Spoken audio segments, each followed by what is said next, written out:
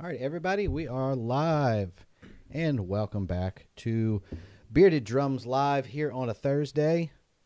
Jarrett and I were kind of coming in hot today. Yeah, coming in real close. I think we're actually 2 minutes late coming into the live stream. Let me check the live stream and make sure. Yep, there we are. We're up live, so everybody should be seeing us.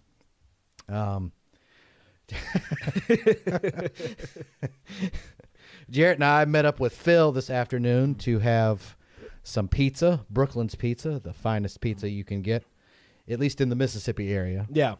But we hung out and doing what drummers do and talking about drums and rolled in super late, and I didn't even get everything I wanted to loaded up. I got the video loaded up. I did not get your pictures loaded up. Oh, that's fine because they look bad anyway. It's okay. We'll show them next week, but you can still talk about it this week. Yeah. So anyway, welcome everybody. We are here for this week's live stream. We did make it. Yep. The pizza was Delicious. It was as worth always. it. Yeah. It was worth it. I'm sorry for our 3-minute tardiness. I guess I get a tardy now. It's fine. It's your show. Slide. It's your show. It's our show, but I guess I could put myself down for a tardy now. But like I said, totally worth it. Brooklyn's Pizza is always worth it, and hanging out with another drummer, our good buddy Phil L'Enfant, obviously always worth it, because then we're just, hanging outside, talking about drums, talking about DW and Ringo Starr and all of the things.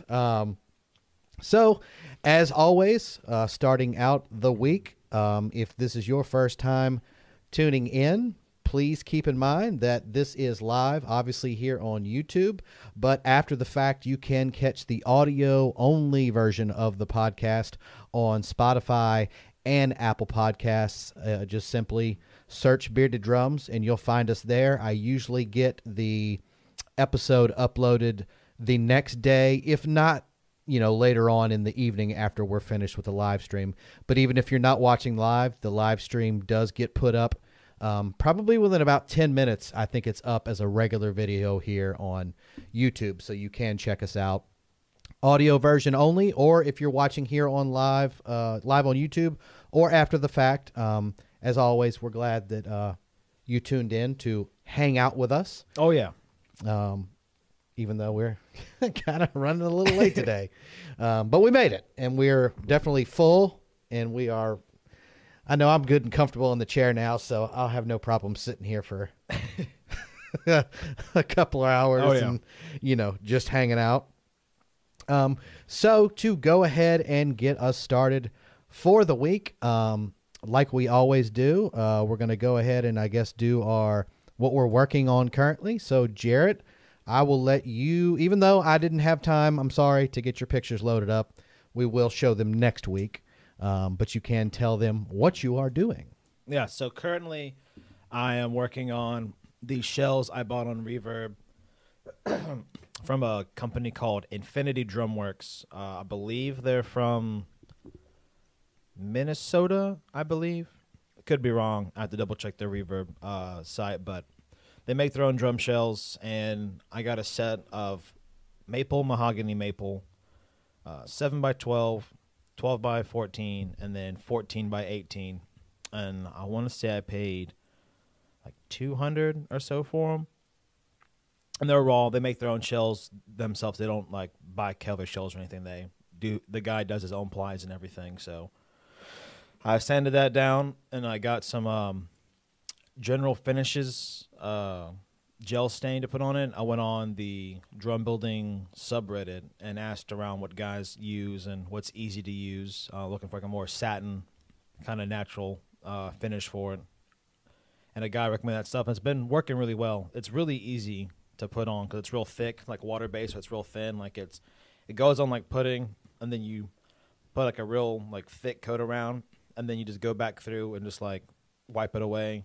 I probably wipe more than I should, just because I'm kind of scared. Well, but you can always go back and do another coat. Yeah, because that's at least from what I know about staining.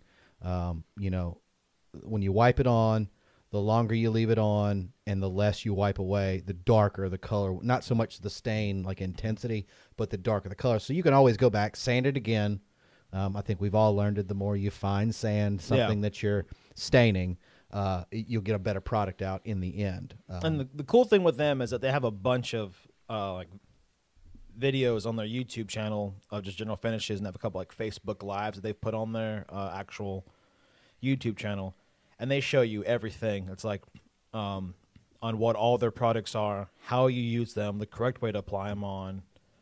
And I watched the gel one a lot because the way it was explained is like the water based, like don't you use water based, right? Well, it's oil based, just regular Minwax. So like how yours sits on top, I believe, because mine is gel. It only penetrates so deep, Okay. I think, compared to other stuff. So it sits on top more. So if you do have to sand it all back down, it's not like super penetrating. Other guys, you like water based. Like water's gonna, it's just gonna soak it. You get all like the little bumps and stuff. Yeah. Or with the gel, you barely have any raised at all. Like I had to go through and sand it down because I had a couple blemishes I didn't get out during my first sanding pass. And I got most of them taken up because I tried the whole like slip coat mineral spirits thing, so it goes on easier, so you don't have any like lap marks. So the second coat was like real thin going on. I'm gonna do one more, and I'm not gonna sand this time. I'm just gonna see how it goes. Yeah. And go from there. They got their own like old base top coat too, so that's all I've been really doing this week is getting that. Cause I'm gonna the hard part. Yeah, because I'm gonna stain the insides too because I was lazy. I only masked the bass drum. I didn't do the toms. Like, oh, they're smaller. It won't be as bad. No. I have fingerprint marks all inside from my gloves and everything. So I'm going to go through and sand those down and then finish the inside. So the outside will be darker. The inside will be a light color. Kind of like those Ajax I have that Hugh gave me. Yeah. Because the insides of those. It's almost like a mahogany on the inside. Yeah, so it's kind of red. Yeah. Like a more of a red tint to it. So the inside of those drums are stainless. I think it looks cool. You got clear heads on the bottom. So yeah, I saw your fingerprints, and I mean, it's like you said, it's like you don't think like, oh, it's not going to be, and then it is. Yeah. Luckily, I had the forethought when watching the video. I was watching for staining. I was like, yeah, take the extra 10 minutes and tape up the inside with brown paper and use the blue masking tape and get it all. So there's no mistakes to be made. But I saw the color. His colors look really good. I think it's going to turn out really well. Like I said, I just didn't have the time, and because it's a stupid iPhone photo, it won't just drop into the switcher here. I've got to convert it to a JPEG. So next week, when we're probably still going to be talking about that as far as his project, I'll make sure to have the photos. And now you can take some more photos. Yeah. Because they were both, I think, far away. So now you can get some nice up-close shots and kind of show us what it's really looking like. Is that all you're That's it. working That's on? been the. I mean, I know it takes a lot of time, so that's not Yeah. all you're doing. But That's all I've gotten done so far. Because I got just the pint. I think it'd be enough. Yeah. Because I have pints of the other stuff I've gotten. It's been more than enough, but because you have to use so much, I wasn't expecting how much I'd have to use. For those 3 shells out of that pint, I maybe have like a quarter of a pint left. Yeah, I can see like a pint being just enough to do a snare or odd drum. But yeah, if you're going to do the whole kit and caboodle, it's probably going to take significantly more. So I bought a quart, and it comes in today. Yeah. And so whenever I buy my hoops, I don't know if I'm going to get raw hoops and have the hoop stain and have the hoops match the rest of the kit and then do like the white mother pearl inlay I thought about doing, or I thought about just doing like the natural maple hoops and then getting natural maple hoops for the toms to match. Ooh, So it all is like that two-tone across the whole I like board. the two-tone kind of contrasty look. I always kind of like that on drums. I have the one little Ludwig where it's all the same color, but I have to admit that the wood hoops on that little 30s piece would probably look cooler if it was a darker shade than the amber-looking shell. But it's all the one color, so I like the contrasty look. So I think that's what if you had my vote, that's what I'd tell you to do is either just polyurethane the hoops, or if you want to do satin. But either way, I would say go for the contrasty look. That's just what I like. Because the top coat's going to be it's satin semi-gloss. Yeah. So it's all kind of try to be kind of flat across, and like the only pop would be that mother of pearl inlay if I decide to do that. But it's your kit. I mean, It's your baby, so for your custom build, so you got to do what you want to do. Well, I want everyone else's opinion too that's out there. Go ahead and and let us fire know in off. the chat. Should his wood hoops on his kit match the finish, or should he have that contrasty look with like a polyurethane or satin natural hoop kind of going against the grain? Let us know in the comments. Yeah. Do we have anybody checking in? Spencer says, "What's up?" And he says, "I'm having Brooklyn Brothers pizza tonight." I don't know if it's going to be as good as ours, Spencer. I don't know if it's Brooklyn Brothers is as good as Brooklyn's, but the name's close, so I'm hoping that you have as joyous of a pizza time as we did. I love. Derek always is like, well, I mean, we go to Brooklyn's all the time. You do you want to go? I'm like, you can never invite me too much to Brooklyn's. Yeah, it's so good, and they have so much stuff besides just pizza. And I know we're in Mississippi, and I know what you're probably thinking, but the guy is an ex-cop from New York that opened the pizza place. So I can't think of more New Yorky than that. An ex-cop from New York that it's like a sitcom. And he gets mad if you take too long too at the menu. Yeah, what do you want? Let's go. I got to go here. So it's Yeah. like a sitcom of a New York cop that retires and moves to the country of Mississippi to retire to open a pizza place. And the best part about it is that we'll take a picture and I guess show it one day. But he has a mural of him and the Brooklyn Bridge. It's him and his wife. It's all painted on a motorcycle under the Brooklyn Bridge, like it was like a shot out of NYPD Blue or something. Yeah, it's he's got a black leather jacket on. His wife's behind him, holding him around the waist, and they're just chilling under the Brooklyn Bridge. And it's this huge mural across this Mississippi pizza joint. It's massive. it's definitely a tribute to himself. Oh yes, and you definitely know. And if you ever don't know who the owner is, you walk inside and you see him on that, and then you see him behind the counter. That's the guy. And it is definitely the Brooklyn, New York attitude. Like, get in, tell us what you want, and get out of the line. Yep. Like, don't be screwing around. Do not be staring at the menu. You need to be ordering, and they have that. The pizza tastes like it's from New York, and the attitude is definitely from New York. So we love going there, and I can feel it. I'm definitely in the right mood to be sitting in this chair for a little while. Hopefully, I won't just switch cameras over to you and fall asleep over here. I hope not. So that is Jared's current project. He is staining his custom drum kit. Myself, last week we talked at length about the snare drum that I was building, and I didn't realize it had only been a week. We unboxed all that stuff from Drum Factory Direct. I thought you're going through it right now with staining and doing all this stuff. It feels like I've been doing it for 3 weeks. Yeah. And I just realized to the day it has only been a week. Like that night that you left, I want to say I started that night. So Thursday night, really late, I think I started maybe just prepping the room for all the staining and the polyurethane, all that stuff. That's what I did. I stained that night, and I spent maybe like Friday staining still, like more coats. And then once I got into Saturday, I started getting the polyurethane out. And I've been doing polyurethanes from Saturday up until what's today? Thursday. Up until late Tuesday night, like 4:00 in the morning, Tuesday or Wednesday morning. Yeah. And I let everything got to kind of cure from say 4:00 in the morning Wednesday till this afternoon when you got here. So we talked about that. I'm building my own custom single tension snare. If you know anything about me in the videos that the regular videos I produce on the show, I am a fiend for like 1920s and 1930s single tension snare drums. The older, the better. The funkier, the better. That Levon Helm kind of sound. And Jared even kind of mentioned it when I had started talking about building my own snare. He's like, well, if you build your own snare, you won't have to retrofit anything. Yeah. I always seem to have to put a butt plate on these 1930 snares because they always have the cord style snare, which is the piece of leather holding it in. So he said, at least you won't have to retrofit anything. And I'm like, you're right. It'll have a proper butt plate and strainer. It'll have proper tension rods, like modern stuff that can handle the stress of being played. So that's been my gig for the past 2 weeks getting everything in, and then the past week really getting everything done. So I think I showed pictures last week of just the raw shells that had been stained.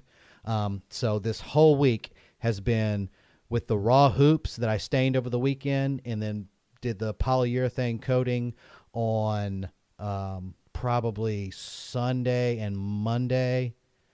No, it had been like Saturday and Sunday. And then I started coating with polyurethane on the shell Monday and Tuesday. It came out really well. I can't do it right now, but in the post version of this episode or this video, when it gets released as a regular video on YouTube, I will include the link of the guy's video that I watched. Jarrett's seen the same video, and I think all I did, if you ever want to know how to like do polyurethane coating on a drum that you're finishing, I think all I searched was polyurethane coat on a drum, or I might have typed in how to finish a drum. And it's like a guy from New York in his living room doing a natural colored 15-inch floor tom. And the video was very instructive. He took you step by step. He told you what kind of polyurethane he was using, how he was doing the sandpaper, how he was doing the steel wool, how he was doing the little foam brush and the rollers to apply it. He didn't use regular paintbrush.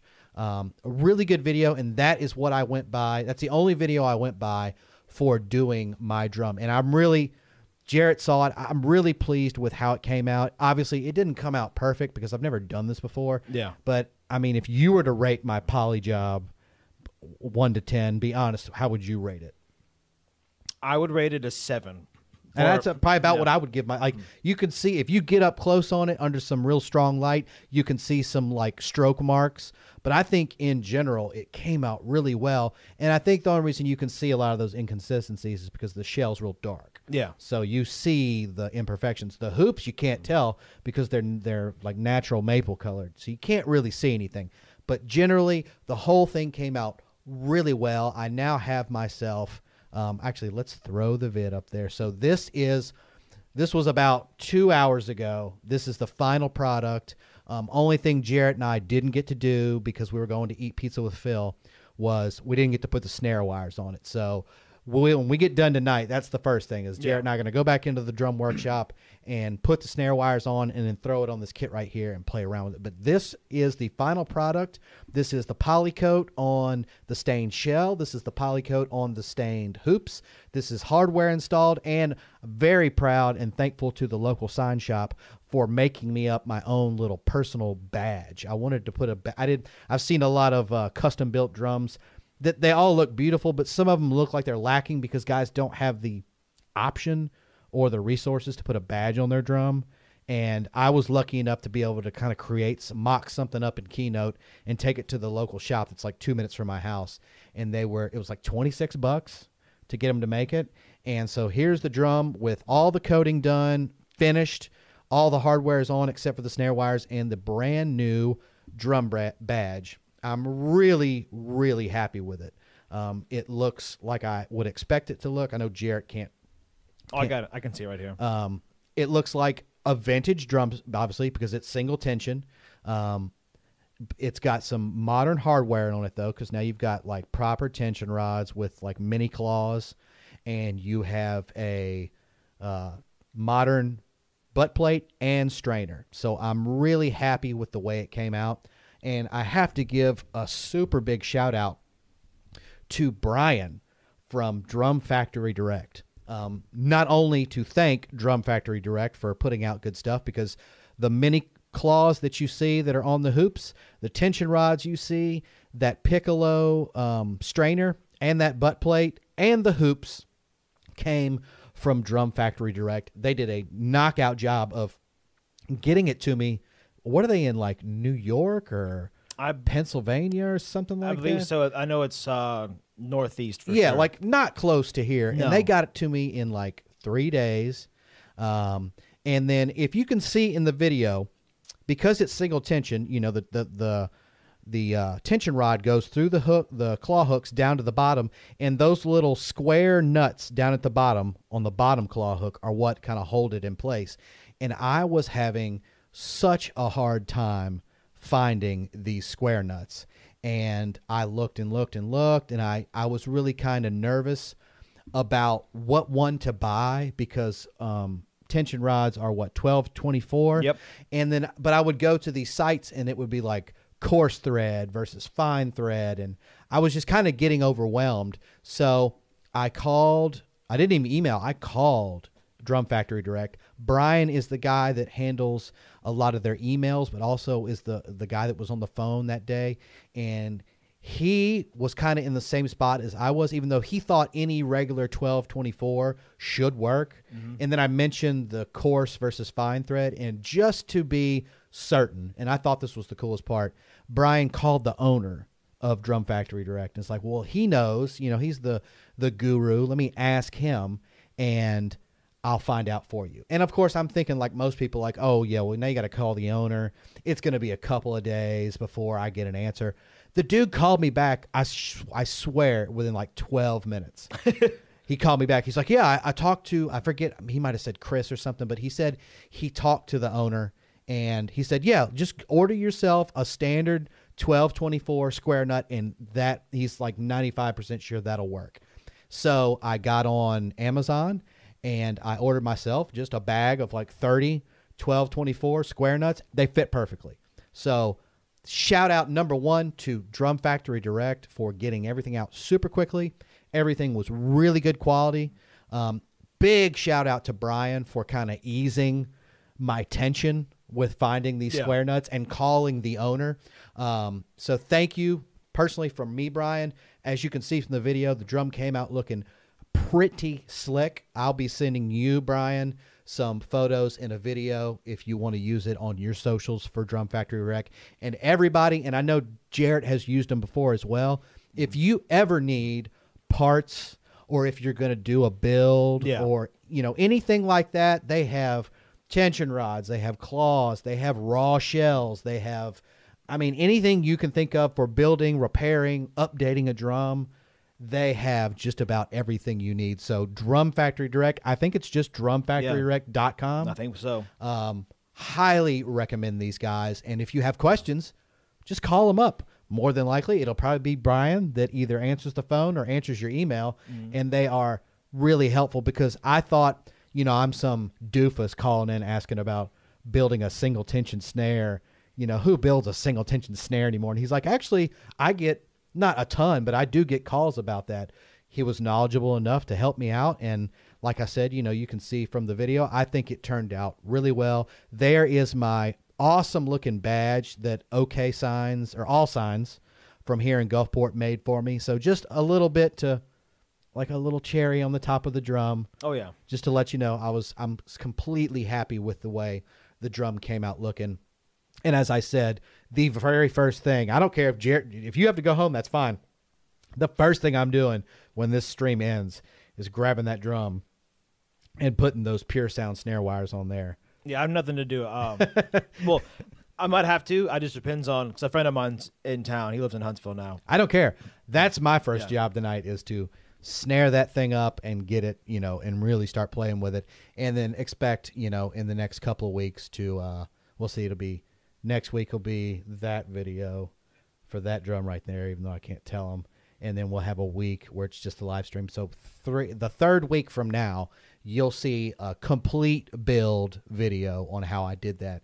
Taking it from the shell, doing all of the ordering, doing all of the poly, final assembly, and then all the sound tests, me playing with a track, and then me doing like just raw sound samples. So be looking for that coming up soon, besides the other videos that we've got coming up here on the channel. So I finally got my shop cleaned, like from the mess, and it doesn't smell like polyurethane anymore, and I can now go back in there and sit down, and it's nice and clean, and I'm happy to be. It was not unpleasant at all to do any of that work, even though it takes a lot of time. I think you'll agree. Staining and doing polyurethane finishes, it's a patience game. You just have to, go slow, do a little bit of a time, sand it back down, put another coat. It's a patience game, but I am glad that it's over. Yeah, because you'll put in like 30 minutes worth of work. You'll have to wait like 12 hours You're sitting there watching this, like, why can't it just be, as quick as it is putting it on? It's like, you just gotta wait. And the stuff I'm using, it's like very weird for the climate we have because it's like the ideal times is like 12 hours at 70% humidity. And it has been so rainy. It's been so rainy. So I'm having to just wait even longer for everything to get done. Thankfully, today has been sunny. I bet you just because we're in Mississippi, I bet you if I were to look it up, I bet you the humidity is still high. I bet it's even though it was nice and dry today. It's probably 80 right now still. I wouldn't doubt if it's the humidity is 57%. Oh, I was way off. So, but still, I mean, so yeah, even though we've had high humidity and a bunch of rain lately, my finishes came out nice. So, very happy with it, very excited, and we'll get to mess with that later tonight, and then you'll see the video in about 3 weeks. So that I'll get to play it Sunday. That's right, you will get to play it Sunday, and we'll get to break that sucker in. So that is our projects for the week. Is anybody else checking in on the comments?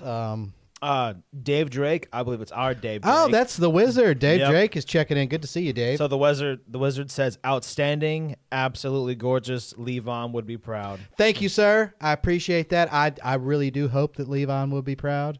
I hope it conveys that Levon-esque feeling. But that's the thing, is it looks great, it fits great, but we haven't hit it yet. So we have no idea how it's going to sound. I'm sure it will sound great. The shell, and I'll mention this in the video when we do the full build, the shell is a maple pearl shell that was cut up into several pieces to make several different snares. So it's a maple shell. I wouldn't see why it would sound bad. And Hugh put a 45 straight on the top, and it already had the bottom cut because it was the bottom of the shell. But Hugh put a 45 in, and because I was going for that Levon Helm sound or a very vintage sound, I went back over his straight 45 or his angled 45 and rounded the whole thing over. So we haven't hit it yet. Fingers crossed that it's actually going to sound good. Oh, yeah. But I'm sure it's not going to be. And then Brian Ganch says, looks great. Can't wait to hear how it sounds. That just may be Brian from Drum Factory Direct. And if that is Brian, let us know in the comments. If that is you, Brian, thank you so much personally from me and Jarrett, who has bought stuff from Drum Factory Direct. And if it's not the Brian from Drum Factory Direct, thank you for just being here in general. He said bingo. That's right. Thank you, sir. I told you we would get it knocked out early on in the show so you wouldn't have to hear our long-winded 2-hour podcast. But if you do stick around, please do. We would love to have you hang with us and hit us up in the comments. Oh, yeah. So that is our projects for the week. Drum news. I have a couple of things. Jarrett, do you have anything new product-wise or anything like a video you saw or something like that that you want to talk about? I don't recall anything off the top of my head. I'll have to start writing it down some more. You will. Because I've been watching a bunch of stuff from like years ago this past week. Because it's okay. Yeah, because I'm getting a new ride. I'm selling some stuff. We'll talk about that. Yeah, so because you can mention that very ride. That's new enough. Yeah, so I've finally kind of figured out what I like, and it'll kind of tie into today's topic as well. But I've kind of finally figured out, the sound I'm going for, and I'm in the midst of trying to sell I think it's an 06 or a little bit later DW kit. It's a great kit. I just don't like the way it sounds or the way I sound on it, because it's just, I normally play, Steven knows, I play smaller size drums. I like smaller things. Tiny tubs. Yeah. I mean, 12, 14, 20 is all I really like to play. Because I like to tune my drums like medium, high. Because I play a lot of when I play bop, I do the Max Roach approach on tuning for jazz. I like that rhymes, the Max Roach approach. Yeah, so the Max Roach approach is you crank it as high as it goes, you wait, and then you do it one more time. For both the top and bottom. And that's how you go tight as it'll go, and then one more tighter. Exactly. And so that's how I tune all my stuff for like bop and jazz, and then for like rock stuff, I've tried playing like above the finger tension. It just feels like you're hitting on pudding when you play, and I don't like that feeling. So I tune like medium high to where it still sings and cuts through, but I'm not sitting here having to like thwack away and like pull my stick out of the mud to hit it again. And I play more like handsy type fills and stuff. and it gets kind of hard to have to like pull those doubles out. True. And that's one. It's a lazy thing on my end. I mean, because I'm having to work harder for the sound, but I also not a big fan of playing low thuddy drums unless something extremely calls for it. Like everything be kind of tuned up a little bit. So I'm getting rid of that DW kit. I got that Ludwig Standard that you and Hugh helped me do a year ago or a year and a half. Probably more than that. Yeah. I think it is more than that. Yeah, because I played a whole year of gigs on it. Yeah, it's like 2 years ago.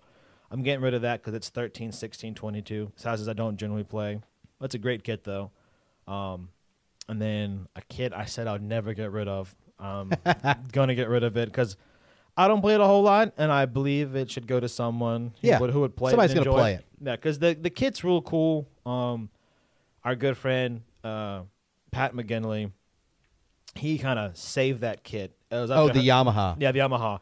Because it was found after Hurricane Katrina. It's a Yamaha recording, or Yamaha Absolute Maple. Yeah, Absolute Maple Custom. And a beautiful, like, dark, not royal blue, but dark blue stain. Yeah. It's pretty. It's and really the grain still shows through. And the cool thing is that it went through all, like, the hurricane. Yeah, Hurricane Katrina. And Hurricane Katrina and all these hard road cases. So the water and mud got kind of in there and stuck to it.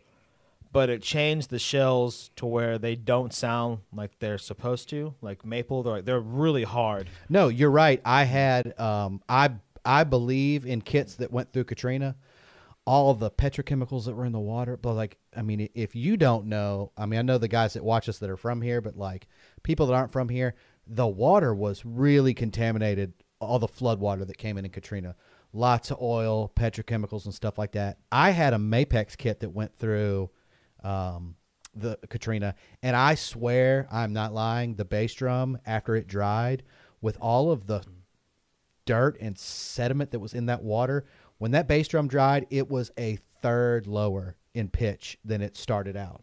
And you're saying the same thing, basically the tone of that drum changed. So I know a lot of people, Ray Hanser included, that had kits that went through Katrina that will swear, not in a negative way, but in a positive way, their drums sound completely different once they got dried out after all that. That's a very cool kit, though. Because it's 10, 14, 20, and I think 2 or 3 years ago, might have been 2, I took the whole thing apart. I cleaned the shells really well. I greased up every lug. I cleaned the inside and outside of all the lugs. I mean, I brassoed everything. It's clean, and it looks really good because I got that Gauger percussion. It was a hanging floor tom. Yeah. And I wanted to put legs on because I got tired of carrying the mount around. And I put that on, and it sounds good and it looks good. But I just don't play 10-inch toms anymore. I used to play 10-inch religiously. I love 10-inch. And then I just stopped playing 10, and now I'm 12, 14. That's okay. That's standard. So, but you're selling all this for the reason... I'm selling this all for the reason to get a 22-inch high-definition ride, and hopefully... By who? Zildjian. There, you got to tell the people, Jared. 22-inch high-definition ride from Zildjian, and hopefully, if everything goes right, one of our very own, who was here last Thursday, who hopefully is in the chat currently, his name's Mike Malone, has a very cool YouTube channel. He mentioned this super sweet stop sign badge Gretsch kit in like pearl satin flame. I think it's the finish, and it's 12, 12, 16, 20. Now I get it, the 16, even though I said only playing 14s. Mm-hmm. I would tune it up, but it's still the kick drum is the most important size to me. The 20. It's cool looking. It looks cool, and it plays great. It's cool because it's 2 12s. And I'll make sure to have. I'll get not only pictures of your staining job for next week, but next week I'll also get that picture of that kit he sent you so we can show that off. It looks so pretty. So you're trying to get the Gretsch kit and a high-definition ride. Yeah. That's your drum news. That's my drum news, yeah. Hopefully. Oh, one more thing. Currently, Swindle is making my custom kit right now. Let's see if I can. There we go. That's Swindle Drums from Hattiesburg, Mississippi. Yeah, he made me a snare drum not too long ago, 5.5 by 14 Alder stave kit, stave snare drum. He makes really good drums, and I'd say they're competitively priced compared to the other guys who do custom drums that you see online. But he works really well with you, like getting your hardware figured out. if you have a budget, he can work with you. I know that I got to do like monthly installments on my snare drum. That's cool. Yeah, that's so cool. after he finished the drum, he held on to it till my last payment went through. Then once it cleared, he was like, "All right, cool." And then he just brought it down to me. I didn't get it shipped. He brought it to me in hand. Was like, "All right." Yeah. And he goes, "I haven't touched it." He goes, "So we're gonna play it together." I was like, "Sweet." That's cool. And I've noticed a lot of the drum companies are doing that now. Who was I looking at the other day that does? Is it Sugar Percussion? Yeah. That does the 12 and 12 or whatever it is, like because it takes 12 weeks or whatever for them the lead time. They'll give you 12 equal payments, or like you put the down and then you do your 12 payments. So I think a lot of especially the boutique companies are getting into, a lot of us don't have 1,600 to smack down at that moment. And it's nice to be able to kind of break it up, monthly, so you can realistically get, the kit of your dreams in a timely fashion and not have it cost an arm and a leg. Because I would love either a Noble and Cooley single ply, solid ply, or a Sugar Percussion solid ply, but I don't have 12 to 1,600 to throw down at once. So I think it might be worth it. I don't know if Noble and Cooley does anything like that, but if Sugar does it, wouldn't hurt to ask. I would be open to doing a Sugar Percussion. I've had a couple that I've gotten from Pew over the years, and I miss having a solid ply snare. If you've never gotten to play a solid ply snare, it is nothing like. There's nothing compares. I got 3, and I love them. They're so nice. Sorry, I didn't mean to rub it in. Well, no, it's okay. But people can say, "Oh, well, I've got."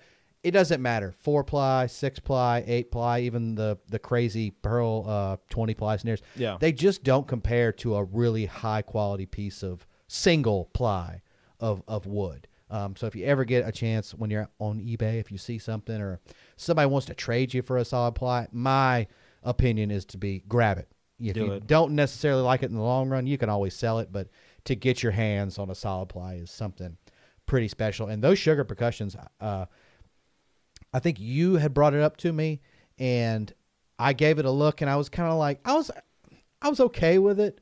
I think I just didn't see the right one. And then I went to their website one day and started looking at specific and looking at the solid ply stuff. And now I really think either a Noble and Cooley or a Sugar Percussion for a solid ply is. Oh, he does solid ply now? Yeah. I didn't know he did solid ply. I thought he was just the stave still. You talking about Sugar? Yeah. No, I want to say when I went to the, I'll have to double check, but I went and it was, it said solid maple and solid something else. Oh, sweet. I could be wrong. I'll have to double check while we're talking. But anyway, so I told Jarrett that what I would like to start doing is every week kind of just bringing up a clip that we saw during the week or a drummer doing something that was cool to talk about. And Jarrett, just being busy as he always is, didn't have anything to talk about today, but I do. I sent you that track, and you said it sounded like music that they play in Dillard's. Yeah. Which I thought was hilarious because that just shows how much older I am than you are. And even if you don't like the band that I'm going to talk about, kind of like when we were talking about Dave Matthews, if you don't like Dave Matthews, everybody loves Carter Beauford. Yeah. The same thing can be said for what I'm about to talk about. Yes, snares, solid wood, right? I guess it'd be that would be solid ply. I would assume.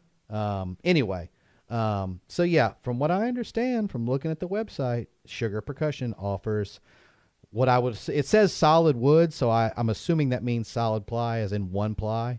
So we've got yellow cedar, eastern black cherry, mahogany, dried mahogany. So check that out if you want to go over to Sugar Percussion's website. But anyway, the clip I saw this week was a lot of the older guys might know who I'm talking about. If you've ever heard of Bruce Hornsby, he was really big in the 80s and early 90s. And he's probably like what you would consider adult contemporary kind of, or maybe even Americana style music now. And like I said, if you don't dig that kind of music, I can totally understand. But what I would suggest is going on to YouTube and typing in Bruce Hornsby, and the name of the track is called Barren Ground. And he's got 2 live performances on YouTube, one with the drummer that has been playing with him forever. His name is Sonny Emery, and he is killer. He's done, Modern Drummer Festival. He's done like all the big hits that a famous drummer would have done. He's a killer player with solid feel. And then there's another live track where it's Bruce Hornsby and the Noisemakers, I think is the name of the band. Yeah. Doing the same song with another drummer, and I can't figure out who the guy is. He's, I think, just a little bit younger than Sonny Emery. But the cool thing about the song Bruce Hornsby and the Noisemakers, Barren Ground, is the drummer gets this 30-second drum intro before the song kicks in. And if you go look at it on YouTube, you'll see two completely different approaches. The one Sonny Emery does, where he kind of starts out with brushes, I think, and then halfway through switches to sticks to build the song in. And then the other guy, whose name I couldn't find out, just starts with sticks. But it's like this cool, maybe 15, 20 seconds of drum kind of soloing, and then they really smoothly fade into the beat of the song. And then before you know it, he's playing, and it's kind of that Carter Beauford thing that we were talking about last week, where it's like the first snare hit is on the and of two, so 1, 2, and then the second snare hit would be on 4. He goes to the floor tom. So you get that boo, cat, boo, do, boo. Really cool feel. So go, if you have time, when you're not now because we're on live, when we're done, go look up Bruce Hornsby, and the title of the song is called Barren Ground. There's 2 live copies out on YouTube. One was Sonny Emery. He's the one that has the backwards cap on, and then the other younger guy doesn't have a hat on in the other version of the video. But they both have a really cool drum intro that I think, whether you like Bruce Hornsby or not, I think any drummer could value. Yeah. The drum intro. I thought was very cool. So that's kind of what I saw this week that I thought might be interesting to all of you. Did anybody have anything to say since I started running my mouth? Let's see. Brian says, thanks for the shout-out. Really impressed with how it turned out. Thank you, Brian. That's all in said, part to y'all. He said, no, this is great, so I guess he's going to stay. Awesome. The Wizard said, considering 18 to 20 foot of water at DuPont, no telling what was in the water. Yeah. All those Katrina kits, some kind of magic that maybe gave us cancer was let into the water that helped those drums out. So we might die 10 years earlier, but those drums are going to sound really good. Yeah, we basically kind of jump-started a process. We got a half-life, and they got the magic. Yeah. Let's see. Then Mike said, Jarrett, when I stained my drums on the kit I built, I had a lot of fingerprint stains and ended up deciding just to stain the inside, and I like the look. I know people rag on sound, but oh well. That's what I plan on doing. Those Ajax kits look cool with the inside stain. I don't agree, not with what Mike's saying, but okay, so if you don't stain the inside, is it probably a more pure sound? Sure. If something happens and you got some fingerprints on the inside and you had to stain it, is it going to make that much of a difference? No. No, because it's negligible. On that last custom kit I did that I got from Infinity Drumworks, their shells with that Birch Babinga that I did at 12, 16, 24, I did not realize how very straight to the point I was with JP. My friend's dad owns a auto paint and body shop. And so I was like, hey, Mr. Johnny, can you paint these drums for me? He goes, sure. And so I went back and forth with one of the local paint guys who helps him with all of his paint stuff, how to get it set up for auto body paint, which is a whole different beast compared to what you would use for wood. And so I went through and I taped the edges and stuff off for him. And then I taped the insides so it wouldn't bleed through because it's already pre-drilled. I didn't think about masking the inside off because I figured Johnny would have done it. I go, yeah, everything's already taped off. He goes, it's all taped off? Cool. And then they just went straight and he through just went to town on it. So I have overspray on the inside of the drums where speckled on the inside. And then you see my smooth lines because I was lazy. Instead of just doing like a piece here and a piece there, I just did whole strips, just covering up the holes. So instead of it being all lined up and nice, it's one's kind of cockeyed, one's straight, one's doubled because I tore the tape in half. So it doesn't look the best, but you're not gonna really see it anyway. So Like I said, I think it's very negligible. And think about it. Gretsch and Ludwig have made a legacy off of Gretsch's silver sealer. Yeah. And the white, I don't think it's anything other than just white paint, but just the white paint that Yeah. comes on. They don't do that anymore, do they? they do now. They brought it back. They brought it back. Okay. Yeah, so a lot of their new stuff, I think it was like a year or so ago, they started putting the whitewash back in drums. But I mean, they've made their reputations off of covering the inside of the shell. So Yeah. I don't think it's going to make that much of a difference. I do like the look of a raw, unfinished inside of the shell. But if something happens and you had to stain it, it's not that big of Yeah. a deal.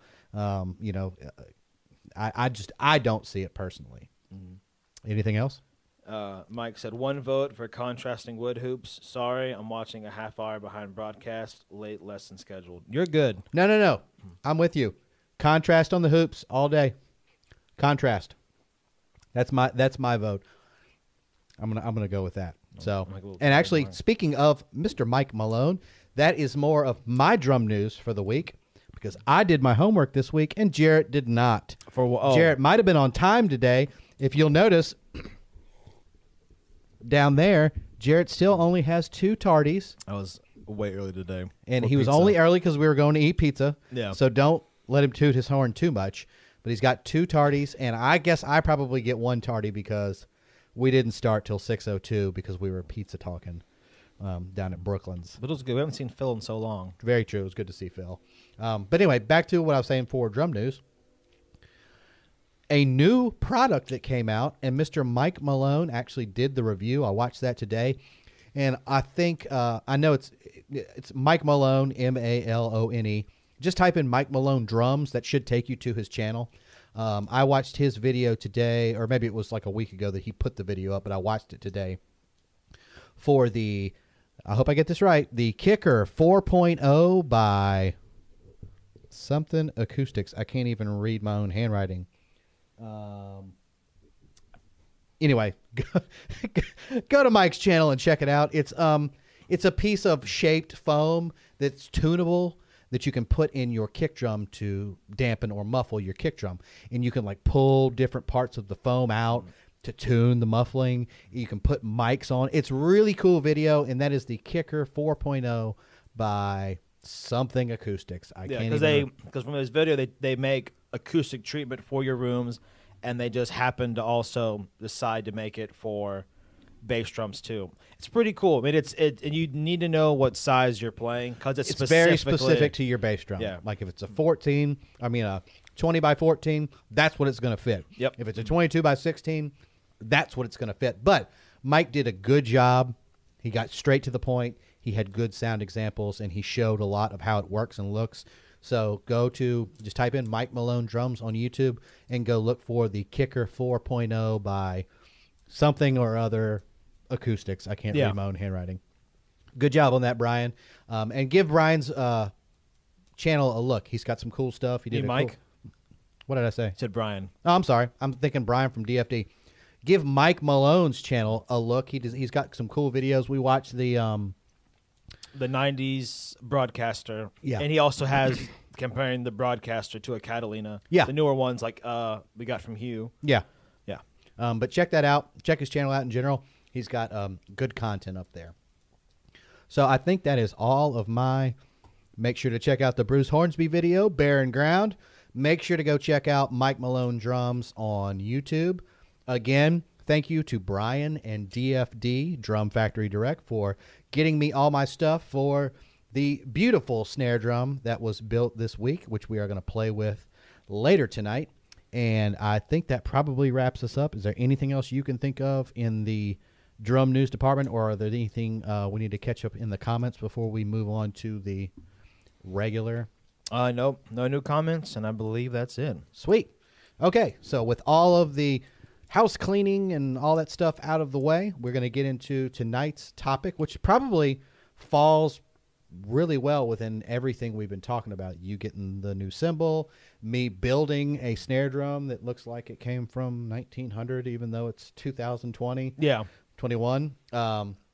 The topic of today's discussion is going to be chasing mojo or chasing tone, and what we mean by that is like you'll see drummers, and they'll call it GAS, which is gear acquisition syndrome, Yep. which I know is a real thing, but there's also what I would argue guys like Jarrett and I do, where it's not gas, because I see cool drum stuff all day, and I have a Sweetwater card. I could get 48 funds financing on a DW kit. I don't want it. Yeah.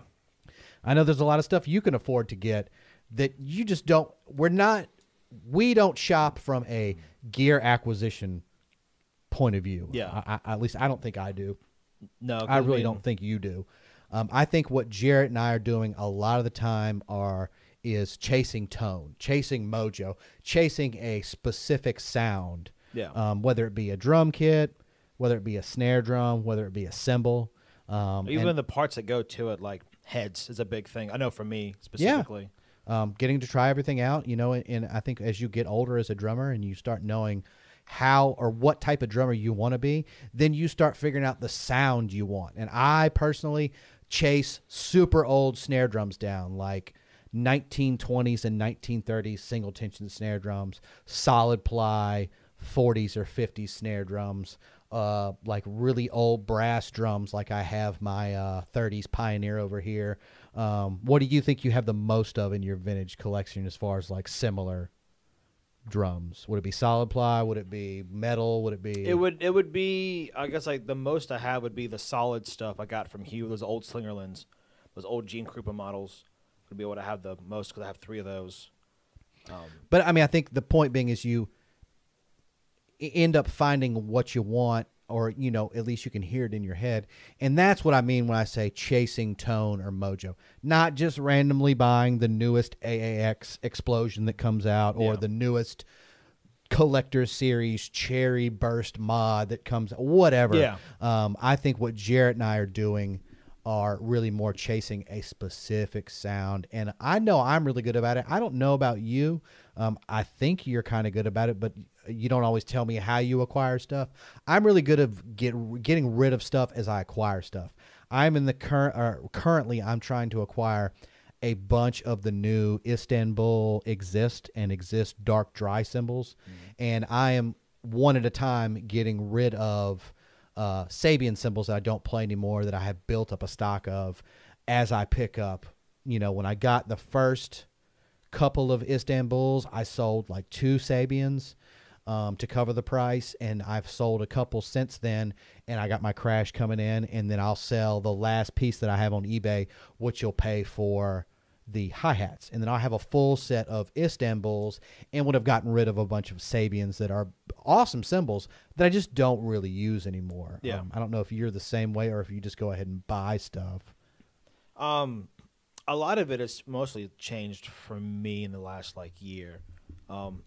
So what I've been mostly playing in the past 2 years was whenever Zildjian came out with the K Suites. That's whenever I kind of started going through and changing a bunch of stuff. Because before then, I was playing an old pair of Legacy hi-hats I'd gotten from Pinkston's when I was in high school. So something like 2011, 12. Well, no, 2010, because I graduated in 13. So 2010, I got those hats. I had that K Custom 20-inch dark rat I got for Christmas years before that. Had that Crash of Doom. That was my main setup. Was I'd have the Crash of Doom, that K Custom dark, and then those Legacy hats. And then one Christmas I got a K Custom 18-inch Crash, and I played that a lot for a while. Whenever I didn't have the Doom out with me, and that was my main setup. I'd play those 3 cymbals religiously.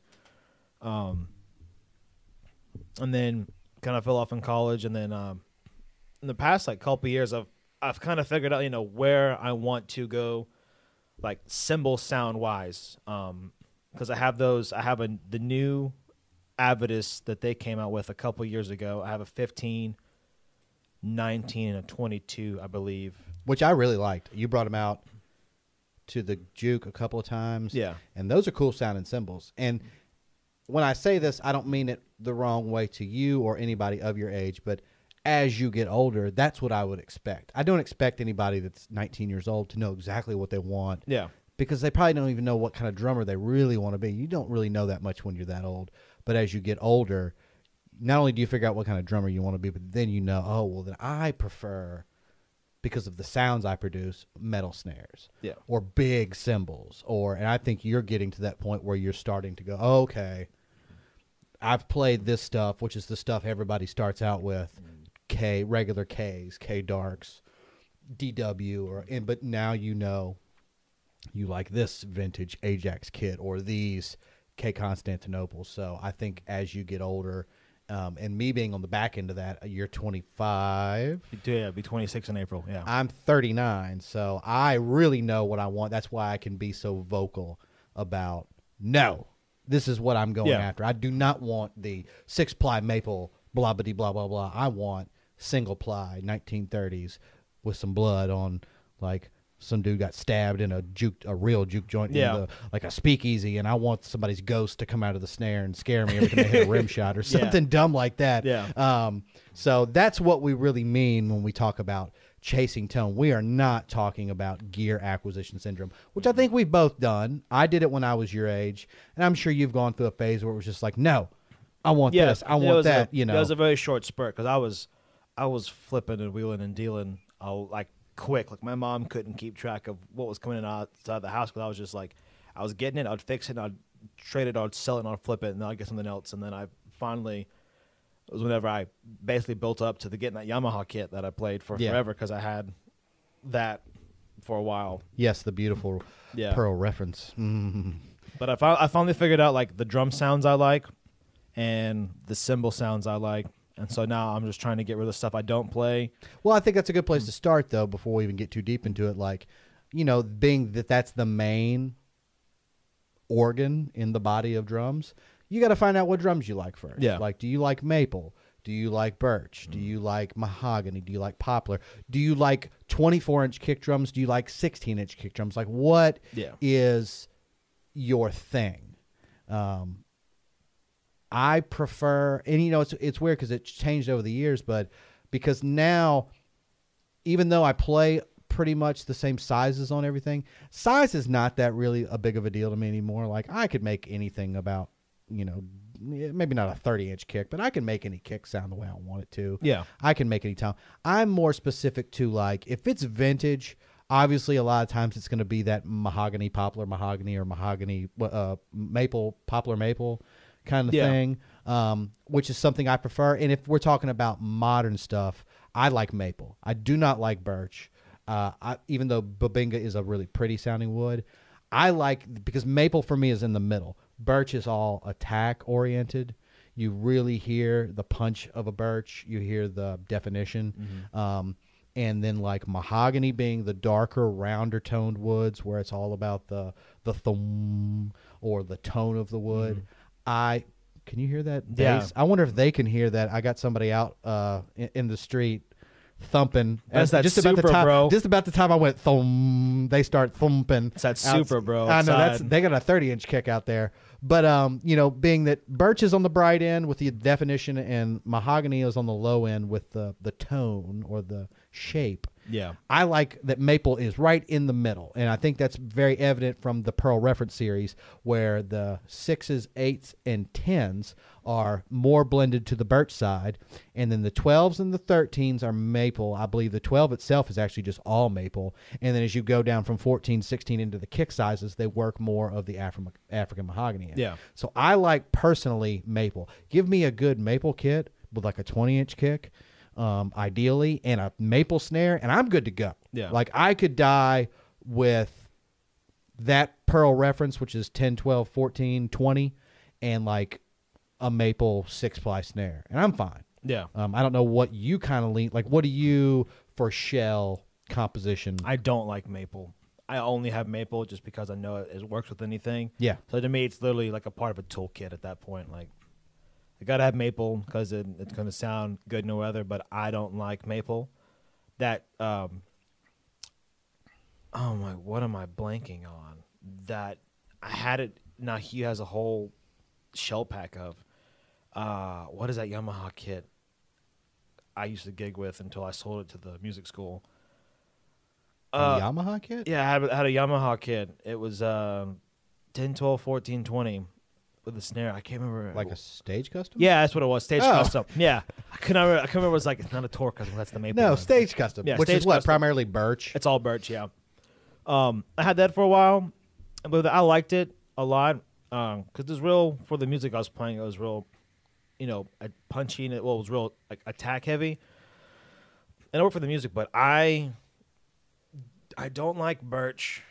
Predominantly, I don't like maple because to me maple's bland and everyone and their mother plays maple, and there's nothing wrong with it. I just think maple. Well, like you said, it's very easy and it fits on just about everything. Yeah, I prefer like mahogany or weird stuff. Like walnut to me is like if I ever get like another kit personally, like I want another one made, I would want Swindle to make me a walnut kit. I was bored last night looking for like. I was like, well, what if my band, because my band's like going in a more like harder direction, like we're starting to play a bit more like grit to our stuff, and I was like, what if I, needed a more like hardcore, more like attacking modern sound, in case like with income like worst comes worst, like my mahogany, my tune, whatever heads I put on, it's just too much tone. Like, what if I need to just have something because we got 2 guitars now instead of just one. And I was going through Drum Center Portsmouth, and I was like, okay, who would have the size I'd want to play, which is 12, 20, 12, 14. And I did not know that they were like so reasonably priced. Star Classic Birch Walnut Yeah. is like 16 or 15 out the door for a It's three-piece. super high quality because it's Tama. Yeah. So it's going to be really well built. Yeah, and I was like, if I have to think get was something. it Spencer last week that was asking about that, or Yeah, somebody was asking about the. I And they think it's Spencer. got the not a walnut, but he actually got the Babinga birch. Yeah. So yeah, you could always go with Tama, and that's going to be a good pick. But I can see why you like the mahoganies and stuff like that because you like the vintage drums a lot. Yeah, I love. That's always going to be mahogany, poplar mahogany, or mahogany or poplar maple poplar maple. Yeah. So I the more I've always had vintage drums, but I didn't play them out a lot. But now that I've been bringing this stuff out more, I'm kind of with you on either of those two vintage blends. Because to me, you get more like chutzpah, more umph out of it. I mean, no, I'm with you.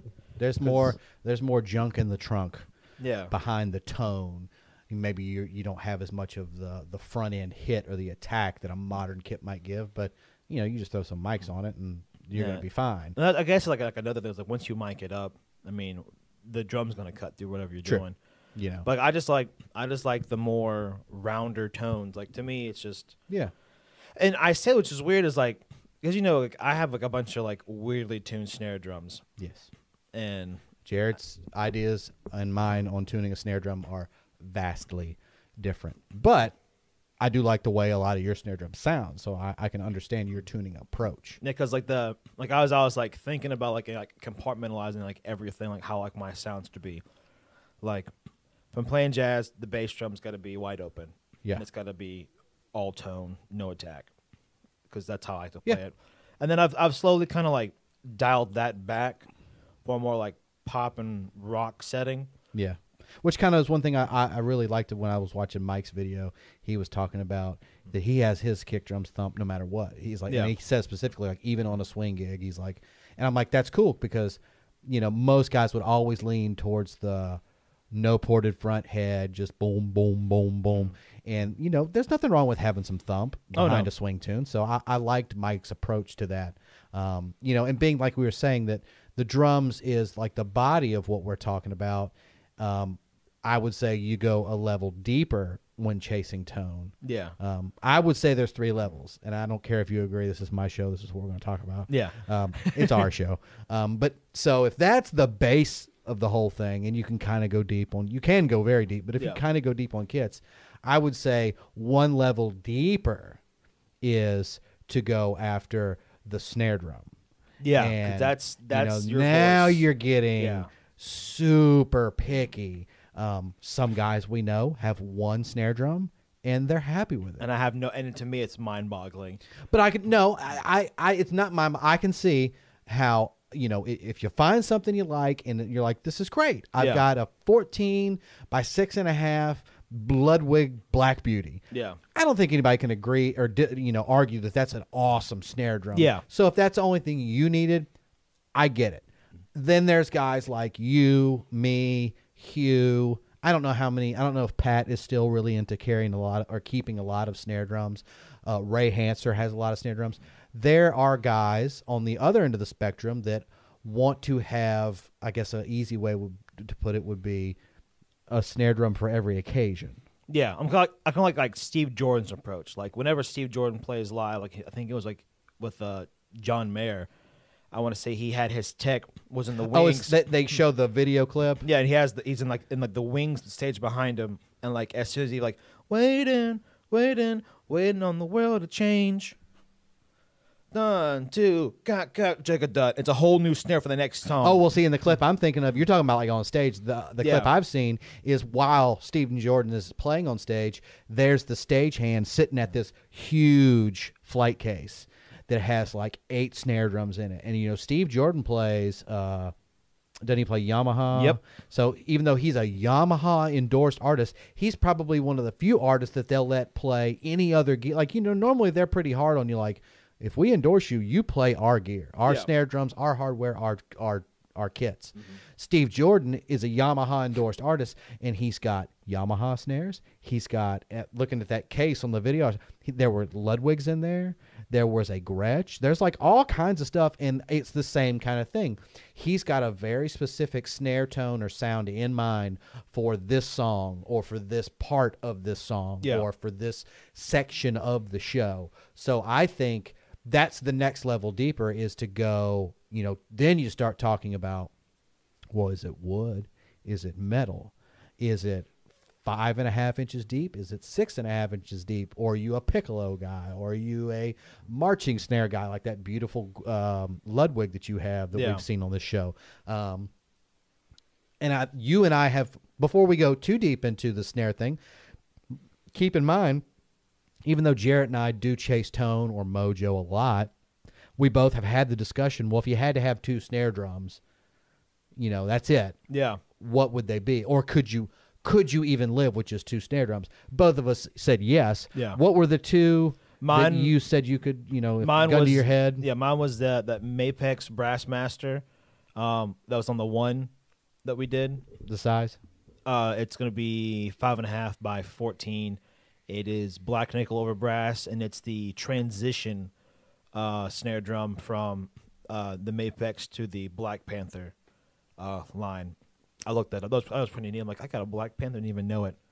Shout out to Pat McGinley for that one because I love that thing. And then my metal is that one, and then for wood, it's that. I mean, all the snares I got from Hugh are sweet, but I really love that broadcaster that I got from Forks. That's a nice. Yeah. I keep forgetting to bring the picture of that drum. Doesn't matter what we're talking about next week. They just need to see a picture of that drum. Yeah, it's pretty because it's the retro build out on a broadcaster. So it's the 301 hoop. So it's single or no? Is it single or is it no flange? I can't remember. I have to look at the drum. I might be single flange. Single. So it's single flange, and it's got the claws on top of it. It's got the tunable butt plate, and then it also has the new super sensitive throw up with a locking button, and then it has the internal super double wide muffler system on it, and it also has the drum key air gasket. You can put your key. It's got everything on it, all the bells and whistles with super wide. And what's that shell? It's a broadcaster, so that's going to be 3-ply of poplar maple. So you've got 2 5.5s. Yeah, they're both 5.5s. Maple and brass. Not maple, wood and wood and metal. Yep. And I'm the same way. If a gun to my head, if I could have my 6.5 by 14 pearl brass free floater, I've never played that on a gig that I didn't like it on, no matter how big the room. That would be my metal, and you can find those anywhere. You can go on eBay right now and probably find a used one for $300 if you catch one, at the right time. Yeah. For me, brass kind of works as a metal drum on everything. Yeah. You know, and it doesn't have to be brass like ours where it actually looks like brass. It could be chrome over brass. It could be nickel over brass. It could be whatever. I think brass has such a nice cutting tone, can be fat and can be cracky. Yeah. That it'll work on just about anything. And for a wood snare, my signature snare, which I jokingly call it a signature snare, but it's basically when I ordered that Pearl Free Floater, it was a maple 6.5 by 14, and I hated it. And I gave it to Pat for like 2 years. And then I finally got it back, and I still hated it. And then I had, because it wasn't in stock at the time, I had to have Pearl actually make a brass insert. So it became a brass shell, and I love it to death. I would never sell it. I've been offered more than double the value for that snare drum. But I took the insert. So if it's a 6.5-inch drum, those inserts are an inch shorter than what the measurement is, because the basket at the bottom is about an inch thick. So the wood section would have been 5.5. Hugh took it, and because I wanted to be weird and make something that nobody else had, we cut super wide snare beds into it so it'll accept anything. My favorite. You can put 16 strand, you can put 14 strand, you can put 30 strand, you can put 42 strand snare wires on this snare, and it will work just fine. And I had him cut it to 4.75 on the depth, or 4 3/4 on the depth. So it is a 4 3/4 by 14 inch with super fat snare beds. And it is just a maple, just a typical maple pearl shell. So that's 6-ply maple. It's got die cast hoops on it, and it cracks and has more volume than any other snare I have. When I record here at home, no snare drum that I own peaks the microphone. I hit that thing one time when I'm recording with it, and it instantly peaks. And I'm not hitting any harder. Yeah. It's just that drum sounds so good and throws out so much volume. So that's all I would need would be my 6.5 by 14 brass Pearl, and then that 4 3/4 custom built signature Pearl snare drum is all I would need. And I would kind of put it to everybody watching, sit down and think about, if it was 1 or 2 snare drums, what would be the one that you could live with on every gig? Yeah. But we don't do that around here. No, we don't. No. Jarrett's up to how many snares? I got to double check the count, but I know it's over 20. I was at 10, but as of this week, now we're at 11. That I just built one. So, but that's what it is. I think a lot of times is Jarrett and I and people like us that do that are going for lately I've been going for that Levon Helm thing. Dirty, sloshy, thuddy, not very clean tone snare drums, typically 20s and 30s, single tension. Wood hoops or not, doesn't really matter, but like a really dirty, thwacky sound. And some of my other favorite vintage snare drums, like the Jazz Festival the Ludwig Jazz Festival I got off you, which is 8-lug. I have a 1930s brass Pioneer. I have 2 13-inch 1920s or 30s single tension Ludwigs, and then the single tension that we just built this week. That kind of encapsulates that gutter trash kind of sounding snare. Yeah. Very trash canny, open snare wires, like not very tight on the snare wires, probably mid tension on most of them. Just a really good backbeat snare. I've got stuff that would sound better in a solo situation, like a lot of the Pearls I have, but I have all the modern clean sounding stuff, and I have had those for years.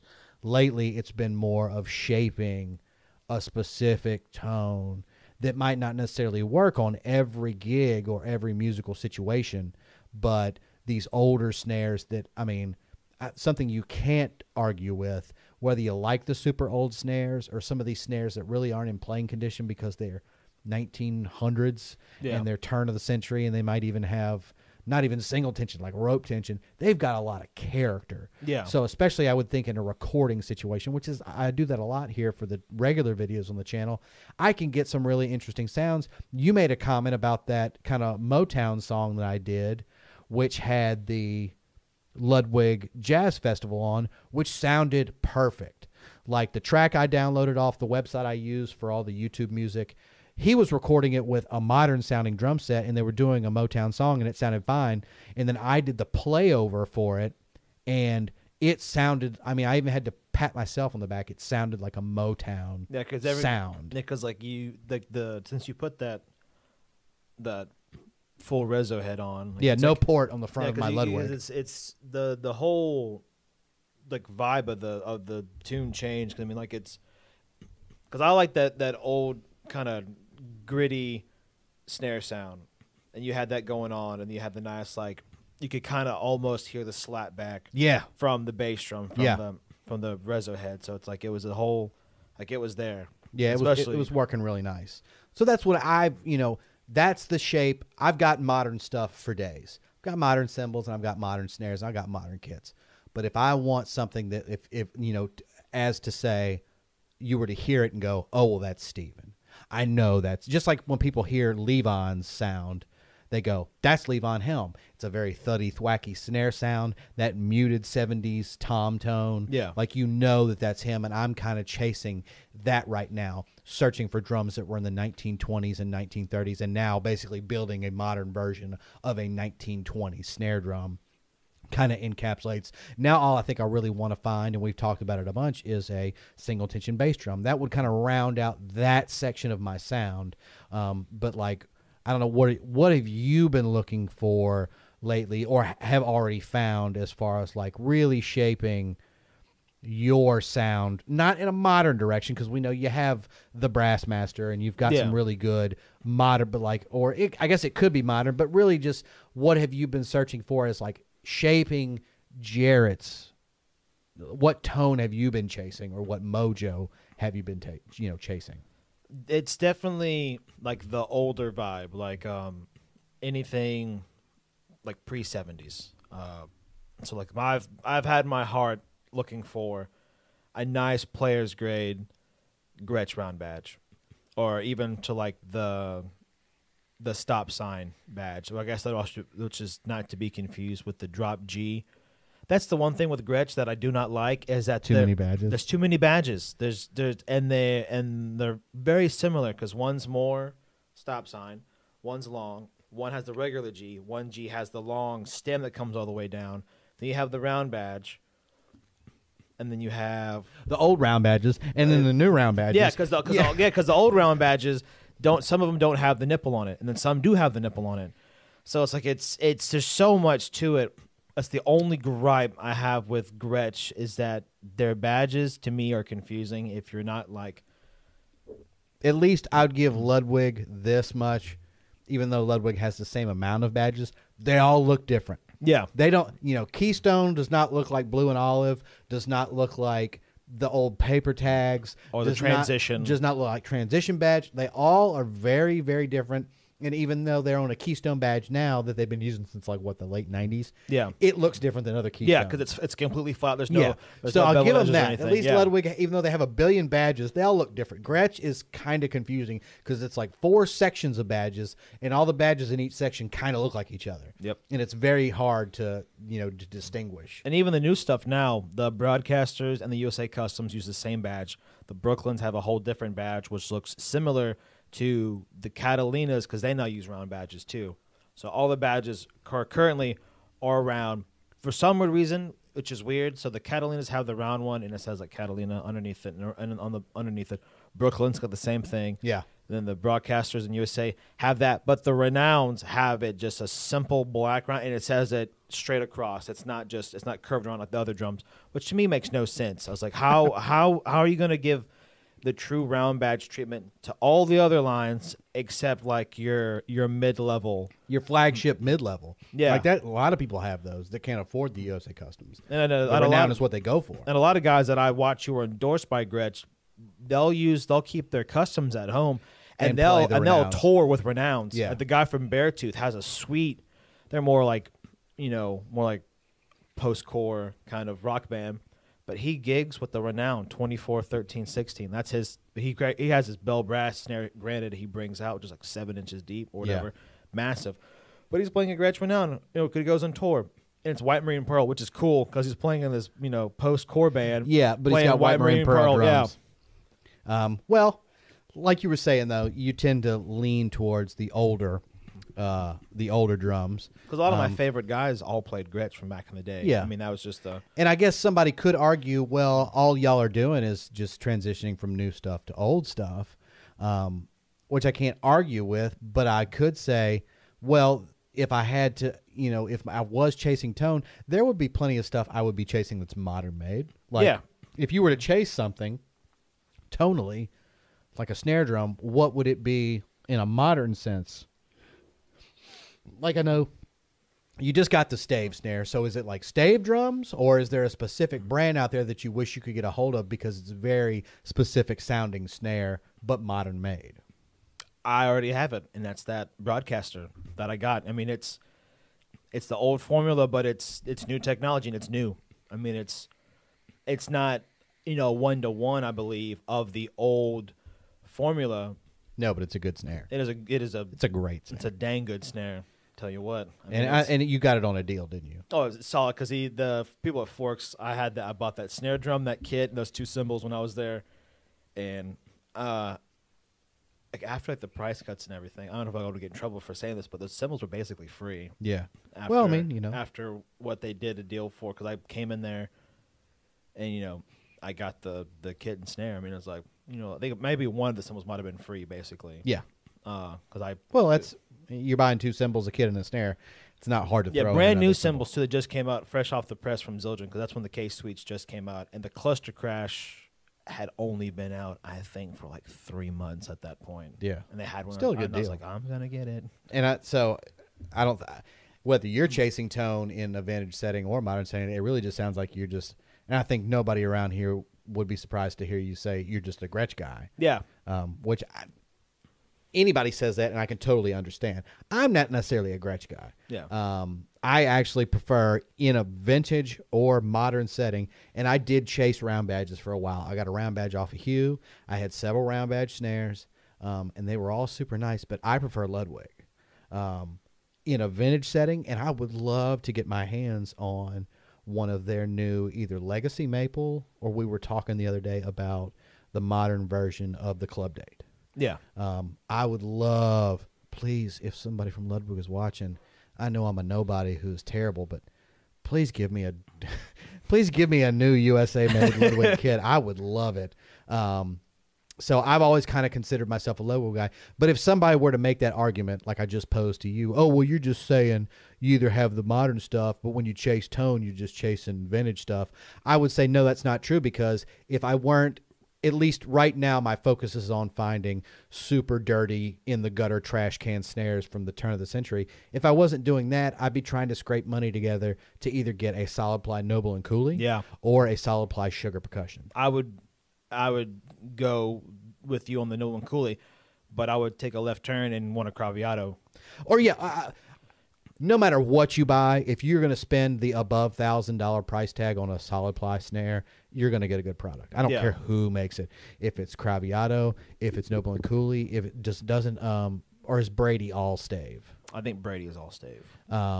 If it's a Sugar, and I actually started looking online the other night at wood bending companies that don't necessarily make drums that sell solid ply shells, and they start out for an unfinished solid ply shell from like just a wood steam bending company. It's like $400. So that's why those drums are so expensive. And if I wasn't doing the vintage thing and rounding out my vintage collection, which I think I pretty much just did. Yeah. I've acquired all the snares I want. I have a Club Date I love. I just built myself a modern version of a single tension snare. I think I've rounded out the vintage collection, and that will probably be the next. I can actually say that was pretty much with some certainty. The next roller coaster I jump on will be, what can I sell that I don't use? What can I get rid of and thin out the herd to come up with between $1,000 and $1,600? Because I'm not going to come out of pocket. I just don't have that kind of money. I don't think any of us really do. I know several people that it was their lifelong dream, Johnny Vidakovich being one of them. I saw the video where, if you don't know who Johnny Vidakovich is, he is like the master of New Orleans drumming, who was Stanton Moore's mentor, who he is the guy. You want to talk about New Orleans drumming, it's like Zigaboo, Model East from the Meters, and Johnny Vodakovich. Yeah. I don't think anybody in New Orleans would disagree with me that Johnny is like the godfather of modern New Orleans drumming.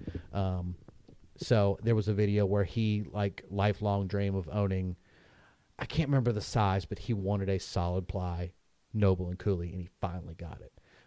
So if it was a Noble and Cooley, or maybe even something like the Sugar Percussion, with there being a newer company, or if I could find one of those 75th anniversary Pearl solid ply snares that you see floating around sometimes, I think with some certainty that's going to be, I can tell you, that's going to be the next thing you see me fawning over, is like a nice wood solid ply snare. I don't. What would you, if you were to guess, or do you even know with any certainty on what you think the next thing you're going to be chasing? Because guys like you and me are always going to be doing that. Yeah, it's always going to be chasing that tone, and like that's the topic of today. No. Chasing that tone and chasing that mojo. Mojo. It's like chasing the dragon. Like that never ends. Yeah. You never stop wanting this or that. So what would you kind of be chasing if you were to guess? So if I'm able to kind of get everything like squared away and start going, I know like on like the chopping block, I really want either another broadcaster in sizes I want, like in the 12, 14, 20. Or, yeah, because the one you had was large size. Yeah, it was 13, 16, so you 24. want more of like the bop sizes. Yeah, because I was playing, bigger music, and so I was like, I'll try bigger drums. It's like, and I love Gretsch, and that was just too good of a deal to pass, honestly, when I was at Forks. I mean, for those sizes, for $1,800, it's like, you can't say no to that. And it's like, right place, right time. I was like, if I don't do it now, I'll never do it again, kind of deal. So I went ahead and just bit the bullet and did it. And I played them, and I liked them. It just quite wasn't my thing after playing them for a while. They were nice drums. Oh, yeah. But I could see, like, the unruliness of a 24-inch, or what was it, 26? It was 24. 24-inch kick, the big toms, and that's a little harder to travel with. So. And I am very, very peculiar with, like, how my toms have to be set up, because I sit so high, and I like to be everything to be, like, to tower over. I'll never forget Phil, whenever I sat in for you one Sunday, he comes up, he's like, why do you sit so high? Everything's like flat and you're over top of it. I'm like, dude, it's all right here. And now you have him sitting up high. Yeah. He told me, he's like, Jarrett's got me sitting up high now. So it works. I mean, it's what I like to do. And I think if everyone tries to sit high at least once, if you don't like it, you can always go back down. But I'm pretty sure once you go up, you're not coming back down. So that would be the thing you're chasing, is the proper sizes in a modern build. In a modern build, yeah, because the Brooklyn kind of is like the segue for me between having the Renown and then having the Broadcaster or the USA Custom. I just couldn't. I don't think if I was able. I mean, I'd love to have USA Custom, but I don't think, at least for like 2 years, I would trust myself personally. Like, hey, you want to go play with Felix's? I'm like, yeah, let me pull up my $3,000 Gretsch kit. Like, yeah. I would have to let me mess them up at the house before I'd feel comfortable going down the beachfront playing those. I mean, I'm the biggest proponent of, if you own it, you should play it. Yeah. I used to be one of these idiots a long time ago, and I say idiot really referring to myself, that had all these great collectible drums and would never play them. I don't believe in that anymore. I don't care if it's this 1930s snare or this 1930s snare or whatever. If I own it, I'm going to take it out and play it. And Jarrett can attest to that. I've taken these club dates to the juke joint. Yep. I've taken both of the 1930s, all three of the 1930s snares to the juke joint. I don't care, but I can't understand having reservations about taking a brand new USA Custom Gretsch out to anything short of a tour gig. Yeah, I would definitely let them. All right, they're fine. Yeah. Let the I guess like the honeymoon stage kind of like fade out. I'm like, all right, now I don't care if some jerk doesn't like our version of playing Valerie. He can throw a beer at me. All right, I'll just wipe it off. It'll be fine. But yeah, that would be like my only thing. But like I said, like the Brooklyn kind of like is the middleman between. It's a good way to go. It's a cool kit. Because like cool. I like the old school sound. It's just a lot of modern music sometimes doesn't quite call for it. True. And I've noticed that with like my cymbal selection and where I'm going towards, It's definitely that old school. Yeah, hold on there. I'm going to stop you. So we've both said the kits. Yeah. The first level being the kits. We both prefer vintage and new. Yeah. You know, we've talked about how we could live with a metal and a wood snare drum. We talked about the things we're going to be chasing in the future. I'm going to be looking for a solid ply snare. Jarrett's going to be looking for the proper sizes in a Gretsch kit, whether it be a USA Custom or it be a Brooklyn or a Broadcast, whatever. If I can find a really nice player's grade. The vintage, the third level, and I think everybody would agree, the most picky level for a drummer, and the deeper level, you'll have to wait on because I want Jarrett to go to the comments and see if he can catch us up because I know there's a ton since the last Mike Malone, I think was the last comment. Yeah. So we're gonna do a American Idol, and we'll find out just in a moment after Jarrett takes us to the comments. After these messages. So we got Spencer. I just left Guitar Center with my new interface. Gonna get my recording stuff set up. Awesome. And let me know what you're running computer-wise, because I am about to be in that boat as well after a while. I'm just waiting for Focusrite to get with Apple. And plus, let us know in the comments what you bought. Did you buy the Focusrite? Did you buy the Presonus? Like, what did you get interface-wise? Oh, if you got a UA, it'd be awesome. Oh, that would be awesome. Yeah. If you got one of them big boys. Oh, and you know what? I totally forgot. Has Scott Shireman chimed in at all? He did. He did. He didn't? He did. I saw. I didn't show his pictures, did I? I thought I saw Scott Shireman. No, I saw David Supernet, not Scott. Sorry. Okay. I'll do that. Let me do that right now. So last week, Scott Shireman was in the chat, and he was talking about the two kits he had rewrapped. Yeah. I think he said he used Mapex's wrap, had gotten the wrap from Mapex, or maybe they were just Mapex kits that he rewrapped. And then he was talking about he had finally gotten the ability to make his own wraps. So I'm going to share some pictures with y'all right now before we go back to the comments. These are some of Scott's. I think this first one is, because I remember seeing these as he loaded them up on the internet. I believe this is the first kit that he rewrapped. I haven't seen these. That looks And I want to say that's a Mapex kit. I really like that because it's kind of like the Satin Flame, but it's like a quilt Satin Flame. That's cool. And I love that. What is that? Kind of like a seafoam green satin quilt. I guess is how you could lay that out. I love pastels, and I love anything that's like Scott, soft that colors. was a really nice job That's on sick. that. That looks really, really good. So I think that was the first kit that Scott Shireman And I love the rewrapped. thicker inlay, too, on the bass hoops, too. Yeah, That's and then nice. the second one is another. Ooh. Yes, this is I think Ooh. the one when I met Scott online. This is what he was playing, this is obviously another Mapex kit. Does that fade, though, correct? Yeah, it looks like it's fading from purple into pink, and I really like. That's so cool. Yeah, that's a very cool color. Because I love, I've been trying to find the right pink and purple for a kit for a while. It's weird and because that's- us drummers always talk about this, that, and the other, but most drummers I know, if they had a dream kit, it's always in some super weird color, like pink, purple, a weird green. Like it's never tobacco fade or black or. It's overdone. Yeah. And it's overdone, and I think anyone who plays drums is weird in their own way, and I think, and that would look under stage lights. That You looks talk good. about That looks with that pearl. I love the first one. That's a really pretty color and looks great in that daylight. But this one, I would agree, would probably look even better under stage lighting. I would do anything. That looks So those are the good. first two that he had rewrapped himself. And then this is the one, the next one I'm going to show you, this is the one that he is now actually making his own wrap. He said he had taken an old Pearl Export, and this kind of, y'all wouldn't know because you haven't seen it, but I want to say this is like one of his album covers. Kind of has this tree design on it, and I'll take you to the bigger shot.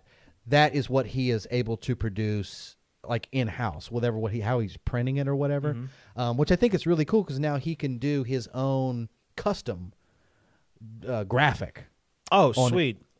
So, and like I said, I want to say this is like reminiscent of one of his album covers. So another very cool, and a cool way I think to update an older Pearl Export, which don't have the craziest of colors. They're usually like red, black, or white. Yeah. So I think, blue. or that mirror chrome. Oh, God. But I think that's a cool way to update it. So Scott's Journey being that really pretty kit. moving into another really pretty, like, vibrant stage kit. Yeah. And now him having the ability to make his own custom wraps and kind of give life to an old Pearl export. Yeah, and then you get also whatever group, is Yeah. playing with. It's like you want to like cross promote. Well, and you can see, like, up in the left-hand top corner, that HH. Yeah. The band's name is Hush Harbor. Oh, It's that's They're, cool. they're a Christian band. So obviously he can put his band's logo on there, and also kind of the graphic that is reminiscent of, I want to say that's their album cover from one of the albums. So that's a cool. Yeah. Props to you, Scott, for taking the time to do the work on your drums and to come up with some very cool ideas. That's something I wish I could get into. I thought staining was hard. It's really not that hard. I was kind of afraid of doing poly coating. It wasn't that bad. I don't want to wrap drums. I've watched guys Wrapping do it. drums is a pain in the butt You have whatever you got planned for the day. It's only for the doing that. week. It's a pain in the butt. So props to you, Scott Scheinman, for taking the time to do all that. Oh, God, And that's- anybody else has anything they want me to share, email stuff to Bearded Drums. It's beardeddrums@gmail.com. Send me pictures. We'll show them here on the show. If you have a project you're working on or something you want to share, I'd be glad to put it on here. And a little subscriber, section if we need to, Somebody was we're going to go back to the comments here in a second, but Derek was actually telling me that I need to take, because I'm off Facebook. I'm not getting back on Facebook. But there is a Bearded Drums Facebook page, and what he suggested I do is make you the admin of the Facebook page and let you kind of run almost like a forum, not a forum, but like getting ideas from all of them for episode ideas and then pictures and stuff like that. And we were going to talk to you about if you were even interested in doing. Yeah, something that'd be like that. Because I'm not getting back on Facebook. I hate Facebook. But I'll definitely make you the admin for the page, and you can kind of run it there. And if y'all would like to be in on that, let us know, and y'all could kind of talk to Jarrett about ideas for what you want or not want us to talk about. And you can share photos and ask questions in a forum type setting on the Bearded Drums Facebook page. So if we get enough, from it, we could probably do like one podcast a month. Could be like subscriber questions yeah. only. We could just be like, okay, so and we're like that anyway. If there's Yeah. something you want us to talk about on the show, let us know. If there's something you don't want us to talk about, let us know. Or if there's stuff you want to send it to beardeddrums@gmail.com, and we'll share it here, on the show. But get back to the comments so we can kind of catch up there before we move into our last section. yeah. So let's see. So Spencer got the interface. He said, "Get this guy's steel kit." Those G metal, or sorry, not G. Those Q drums, Yeah. metal drums sound so good, but they only come in big boy sizes. They sound so good. That's like my only gripe with them is like they just need to make a little bit smaller of a drum, just a little bit, not a lot, just a little. I'm with you. Let's see. Derek Fountain, our boy, go find an older Yamaha oak kit. I recall those being super loud. God, I You're right on that. got to play one of those ones. Those And are they're- nothing but projection. That's deafening. yeah. That's actually the in-house kit at the Grand Ole Opry whenever I went in 2011 when I went to Summer NAMM 1 year. Went to the Grand Ole Opry, and that's their stage house kit is a older Yamaha oak custom. Yeah, that is nothing but projection right there. Volume.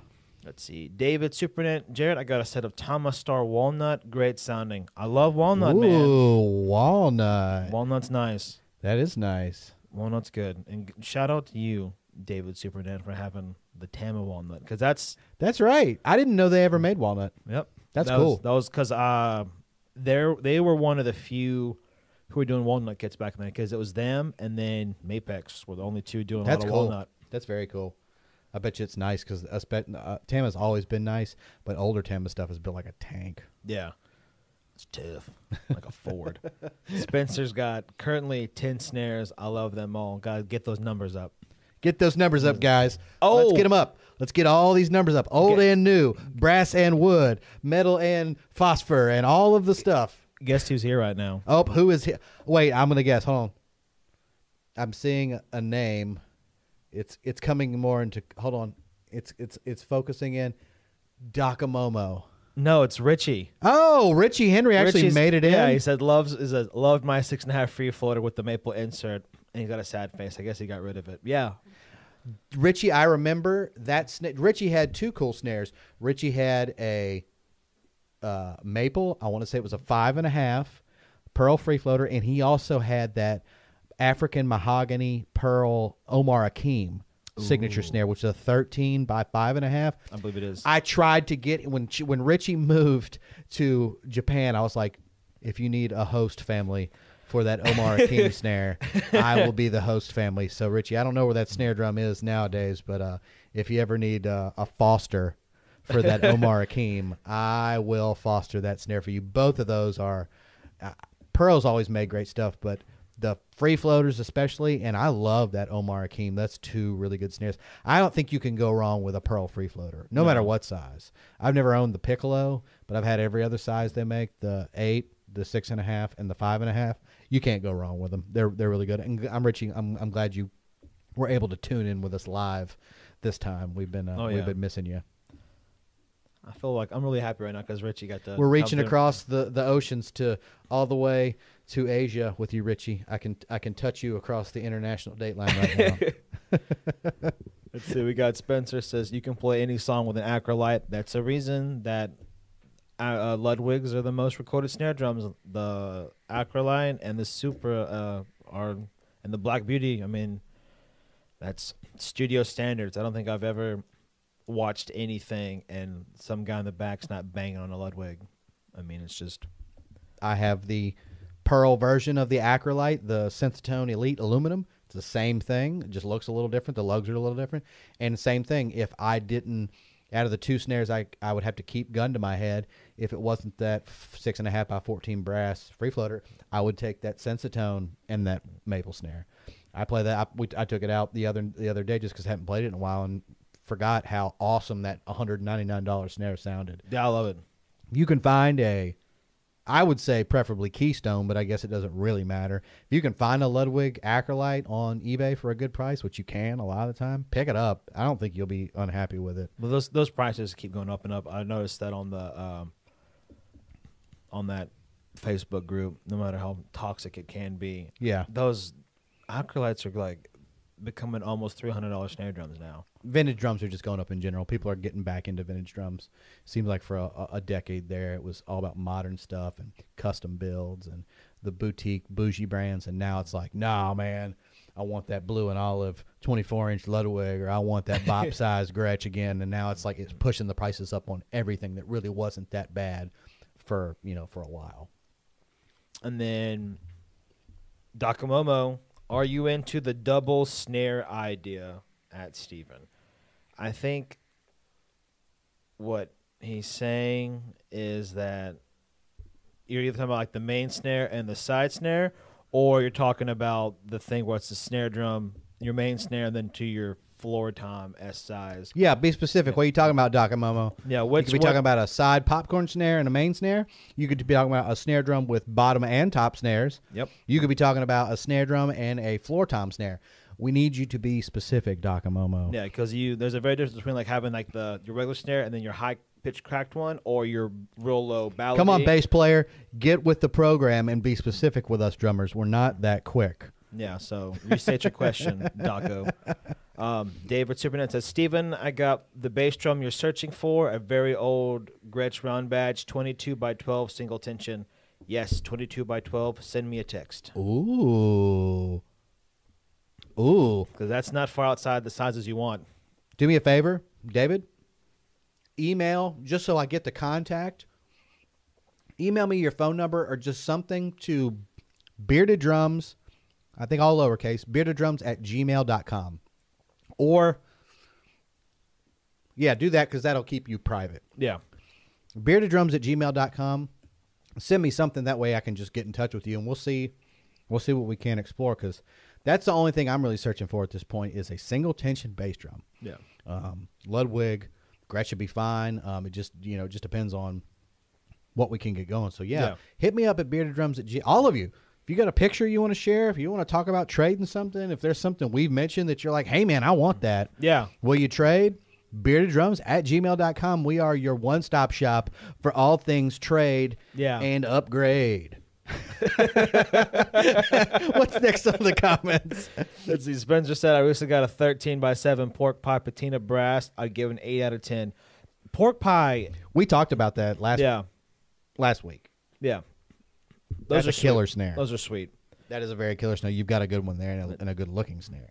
And then Spencer also says, I have a 14 bucks and a half Ludwig Epic Centurion. It's 6-ply African sapel / mahogany with re-rings. I haven't seen one like it. I have no idea what that is. That sounds interesting. Write that down so we can look it up.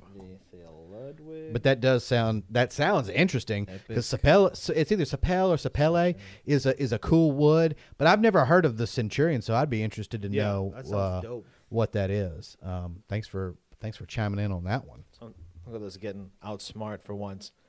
See, and then Dakota goes, once you go up, you're not coming back down. The Jarrett Taylor. That's me, Daco. So we got a Presonus Audio Box 1818 VSL. It's discontinued. Whoop, whoop. Presonus. That's the way to go. I know you like Focusrite. Whatever. Don't listen to this guy. Presonus. All day, every day. Focusrite is for weirdos. You don't want that. You want Presonus.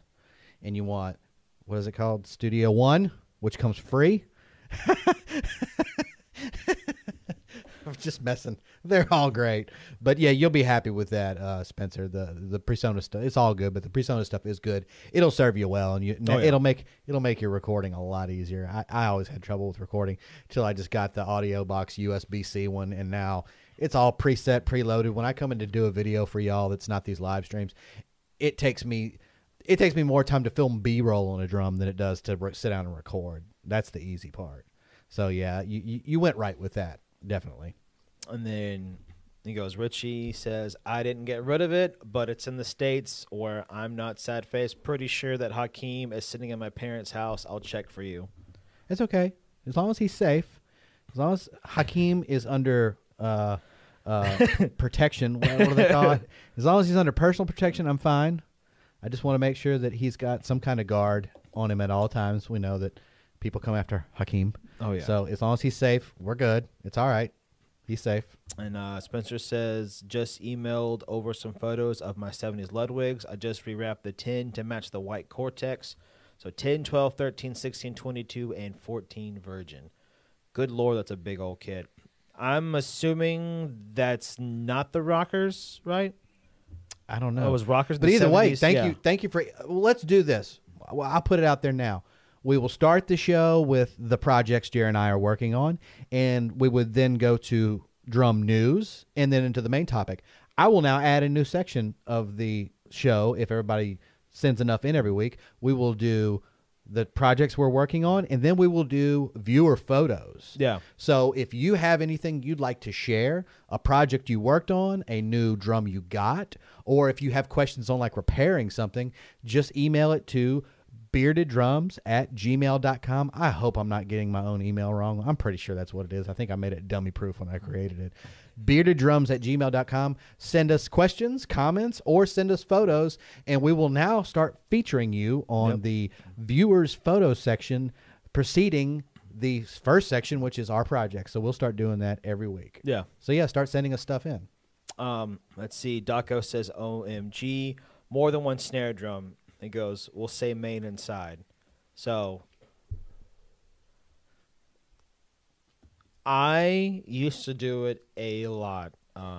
Whenever I was playing these smaller gigs in college, I didn't want to bring a floor tom, so I would bring Stevens now, that 6.5 by 14 Pearl Masters. I'd put that off to the right, detune it, and then I'd have my brass master in front of me, and that'd be my floor tom, would be that other snare drum. I would do that because I'd just rock one ride, hi-hat, those two drums, and a bass drum.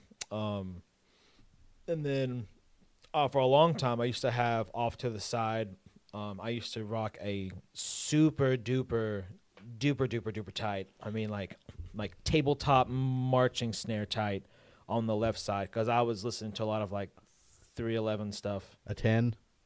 No, it was a regular. It was a 14. I'm about to say, most of us, I think, at some point have done the thing where you have a 13 or 14 in front of you and a 10 over here. I've never had a drum that small. You've never done a 10? I've never had one that small. The smallest I've ever had is the smallest snare drum I've ever owned now is from you, and it's that Pearl 13? Soprano, yeah, the 13. No, that's a 12. That's 12. It's the smallest snare I've ever owned. Is that? I think a lot of us have done the main snare, popcorn snare, or like you said, a main snare and like a super tight or a super detuned snare. I think at a certain point we get tired of carrying that gear around. Yeah. Because that's not only another snare drum, but that's another stand that you Yeah. have to carry around.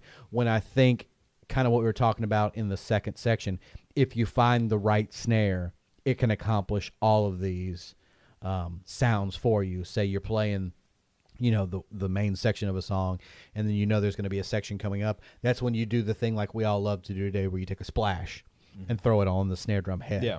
and get that muted sound, or you throw some little jingly bits on there, or whatever. There's ways to change that sound, or if you do that funky tuning.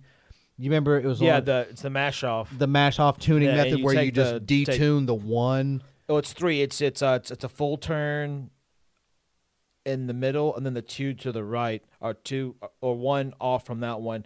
It's a half turn, and then you go from that way. Yeah, but it's down. like the Masshoff tuning method is like with a couple of turns, you can go from your normal snare sound to a super detuned. Yeah. So I think I think a lot of us, and let us know in the comments if this is what you do, would do a main snare, side snare combo. But I think after messing with it long enough, especially that none of us have roadies, we're not famous drummers. Yeah. I think we all get tired of carrying the gear around. And I think with today's technology, you don't even need the side snare anymore. Because, look, you got big fat snare drum. Now Yeah. makes all that stuff you just throw on top of your regular snare drum head. And then there's that other thing company I saw like a month or so ago. They make a whole frame that goes inside your snare drum. that goes from like 14 to 12 to to 10. Yeah. So if you want to have like a 10-inch S snare, you just do that on. Now I have a very high-pitched one for Yeah. say you're playing I don't know, so you have a very, very weird set playing hip-hop kind of thing, you playing that, and then, we got to play Purple Rain. You turn it to your 14, grab your BFD, throw it on. Yeah, and I think then a lot you're- of people would do that for the most part nowadays. Playing your normal snare, and then when you want the other sound, you throw the big fat snare drum on there. Yeah. That's an easy way to do it. I've got one right over there. I love it. I got 2. I got the donut one, and then Yeah. I had the one that's the full covered head with the jingles. I would say it's kind of like for you, Docomomo, it's like, yeah, I'm sure you want to carry around the MTD 5-string, but then you also want that precision bass sound. So you might carry 2 basses with you for a little while, but I think at some point you're like, man, I'm tired of carrying around 2 basses. And you kind of just settle on the one that does the better job for most things. Which is a P bass. And I think I agree. P-bass all day. I love the MTD, but I'm a P-bass guy. But I think that's kind of it is for drummers. Like the novelty wears off at some point, and if you're not into carrying around a bunch of gear, you'll just find something, I think, that eventually works for most of what you're doing. Yeah. And you just have to make some compromises. You just got to, and then even for like a technique standpoint, if you needed like a higher sounding snare drum, just play ping shots. Yeah. If no one knows what a ping shot is, because that's like a little marching term, the ping shot is hitting a rim shot with the first 2 inches Yeah. of the just bead off of the stick. Yeah, the front of the stick. Very front. Yeah, anything bigger than that is a gawk. So. Yeah. So I hope that kind of lets you know. Yeah. At least our opinions on that. And then David said he'll get a hold of you soon, and that's it for comments. Very cool. We're all caught up. Awesome. Thank you, David. That's very cool. I'm very interested to see what you have. So we talked about chasing tone and mojo as far as kits being the most general level, I think. Yep. Then taking it one step deeper, which we all get picky for snare drums. Yep. Now we come to what I think is arguably the most important, the most picky, the most personal thing. And I know it is for me, probably is for you, and I would imagine it probably is for a lot of you. Cymbals. God, that's a whole thing. I mean, I own so many. I do and have owned. So if I could just have, like, you see the meme all the time where it's like, this is all the money I have if I didn't spend. Not even that. If I could just have all the money I spent back on cymbals and just keep my Bosphorus set and the Istanbul set I'm putting together right now, if I could have all the other money back from all the cymbals I bought in my life, the thousands of dollars I would have, thousands upon the zillions and Sabians and other Bosphorus's, and what else have I bought? Vintage Zildjians that I've gotten rid of, and I mean all of that stuff and cymbals that I bought and like immediately sold because I never used them. The chopper from Sabian. Yeah, it's on your wall right now. The Zildjian trash former. That's not mine. That's Cedric's. They just left here. My chopper's been gone for years. The Zildjian trash former. Love those. Just so many things that I've gotten and were instantly like, nope. My first, you'll probably hate me for this, when they first came out with those Zildjian, what were they? It was like the medium high, the medium low. They had the crazy lathing on the inside and were hammered on the outside. Was that like the first edition of like them redoing the K Constantinople's? When they first brought back the K Constantinople's? I believe so, because I remember Hugh has a couple, because Hugh has, it was like Hugh's Constantinople he has? One of them is mine. Yeah, so those are those were like the when they first brought back the K Constantinople's. Yeah. I went and played a 22 or 21 inch medium high. Sat down for a extended amount of time that afternoon, like an hour and a half, playing it in their drum practice room, because it was like $300 or $400. I was like, you better make sure that you like this. Loved it. Got it home. Got it out to a gig. And then by the end of it, I just didn't like it, and it was I felt so bad because it sounded so good in the store. Yeah. And then every other situation I put it in, I liked it less. So like I said, if I could just have all the money back on misfires on cymbals, but I think, like I'm saying, I think that's where you really get into the flavor or a drummer's identity, is the cymbals they pick. Like for you right now, I know what your answer is, but let them know, because I stopped you earlier. Yeah. What you've been delving into lately for your cymbal sound. So I don't think I've had, thinking back on, I don't think I have a lot of misfires, because all the stuff that I've ever bought, I've played the snot out of. Well, aren't you special? Yeah, I am special. So I guess we'll start with the newest acquisitions and work our way back. So the latest stuff I've gotten was, I sound so bad whenever I say it out loud. They had a sweet deal for Labor Day at Forks. You buy more than one cymbal, you get 40, or it was either 45 or 65% off. I think it was 45. And I was like, all right. That's a heck of a deal. I was like, so here's what we're going to do. I had some money saved. I called the guy. I was like, is this deal He still starts going? rolling his sleeves up Yeah. and twisting his mustache like a villain. Because I was off work that day. I was like, so what do we want to do? I was like, so go on the Instagram. I was like, do you guys happen to have any Constantinople stuff in? He's like, yeah. I made a grave decision not specifying. I wanted a 20 and a 22. I got two 22s. Ended up turning out really nice. I love both of them. So I bought a pair of 14-inch con hats with a 22-inch medium thin low that Steven put rivets in for me, and I have a 22-inch medium. That's right. I remember that one. And so I have those. I got all those because they're normally like well over $5 a cymbal. Yeah. I got them for $390 or $380 a piece, and I was like, I can't say no to that. Then not long before that, I bought. Oh, I forgot to tell him, because I bought another thing from Forks a year ago. Before that 22-inch Swish Knocker. That's a K-Con. That was a cool cymbal. So I have a full K-Con set. I have the medium thin low, the medium, and then the Swish Knocker on there. All those are 22s, plus my 14-inch hats. Once they make 15-inch hats of those, I'm getting those 14s out and getting 15s in. I love 15-inch hats.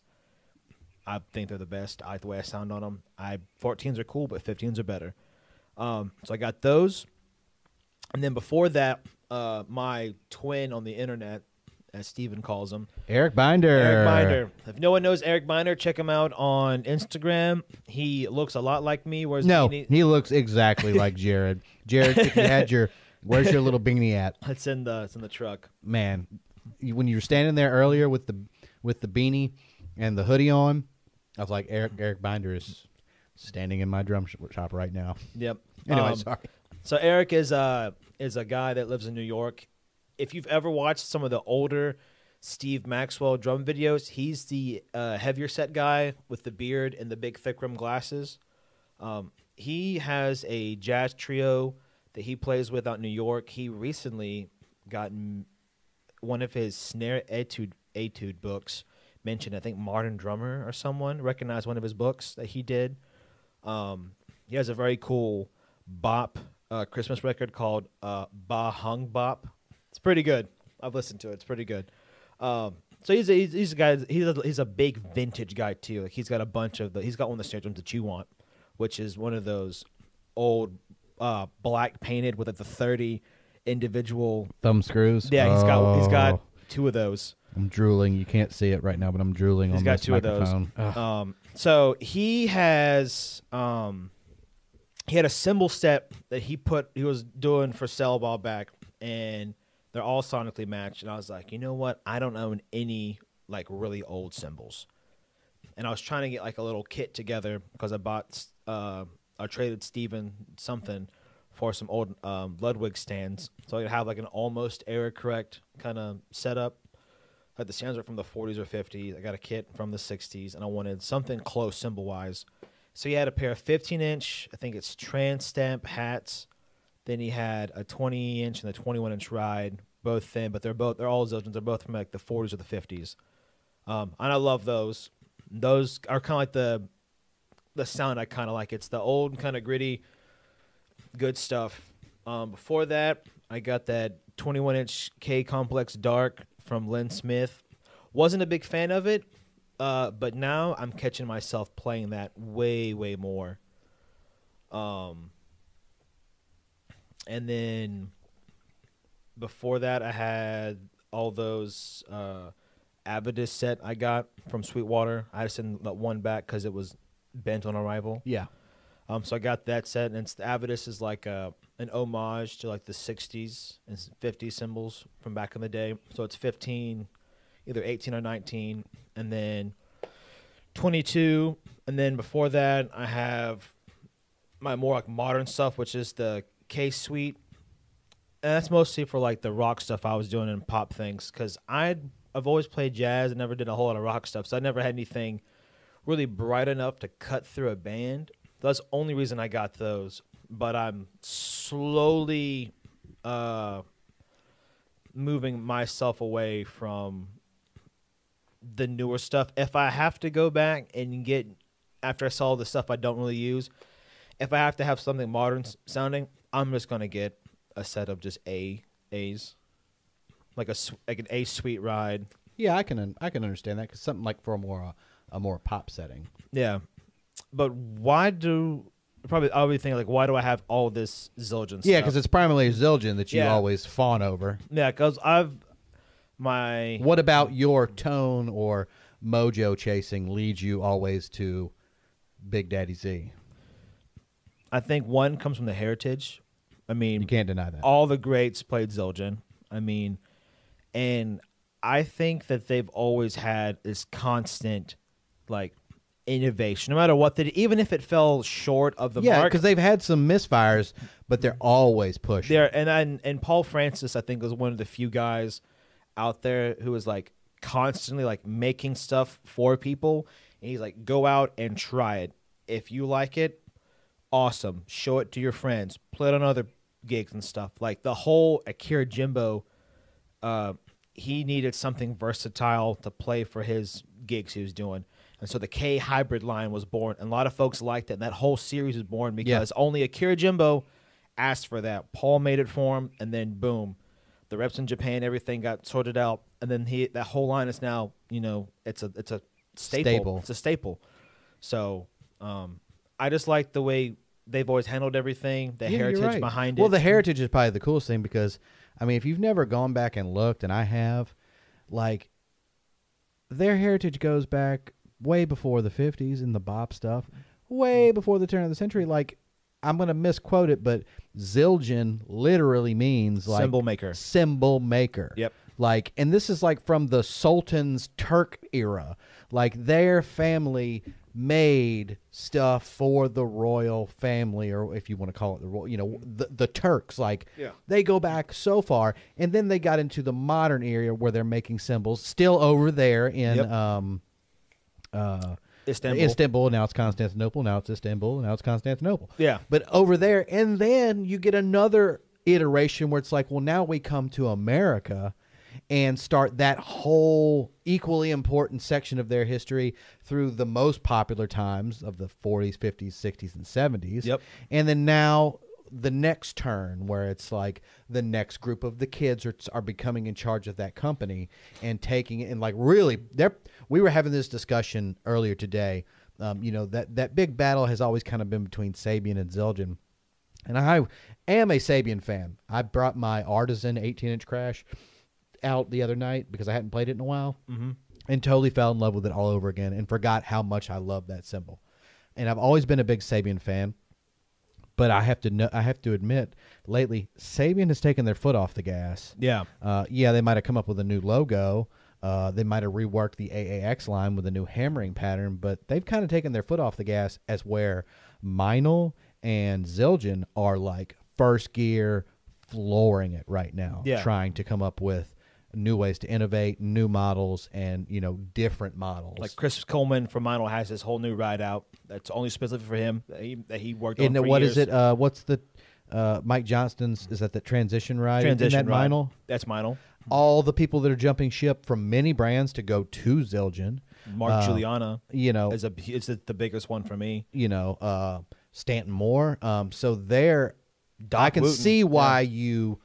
And anybody could love. I could love. If I had to sell all my Sabians, all my Bosforuses, and all my Istanbuls, I could be happy with the right set of Zildjians. Yeah. For me, I was always a Sabian fan. A very clean and crisp sounding symbol, like very modern in my opinion. I always loved AAX. I always loved HHX. I always loved the Evolution line. That was really, for me, that's if you really want to be, in my opinion, if you want to be honest about it, that was the last time Sabian really changed the game, was with Evolution. Yeah. That's a while ago. And then that's been it, because I think... Well, I guess Artisan, but that's just their answer to the Ks. Like the K Constantinoples and that. But so, I mean, that's not creating something new. So the last time, in my opinion, that they really created something new was the Evolution. And that was with Dave Weckl, and I don't think Dave Weckl and them have done anything recently new except those new flat rides, and that's it. Yeah. So they have taken, and I've always been a big fan, and I still am. They make a wonderful symbol. It's very high. I'm not downing them at all. I'm just saying they're not innovating as much as the other brands, which is why I got into Bosphorus years ago and was lucky enough to get a set of the Stanton Moore, complete set of Stanton Moore signature Bosforuses before he left Bosphorus and went to Sabian, and then consequently went from Sabian to Zildjian. Yep. So you can't have those symbols. I'm sorry, you can't buy those symbols off me. They are tuned to perfection. When I say tuned, I mean they've never been cleaned in 15 years. They are dirty. They sound like devil trash can demons that will funk you from left to right. Like, they are awesome.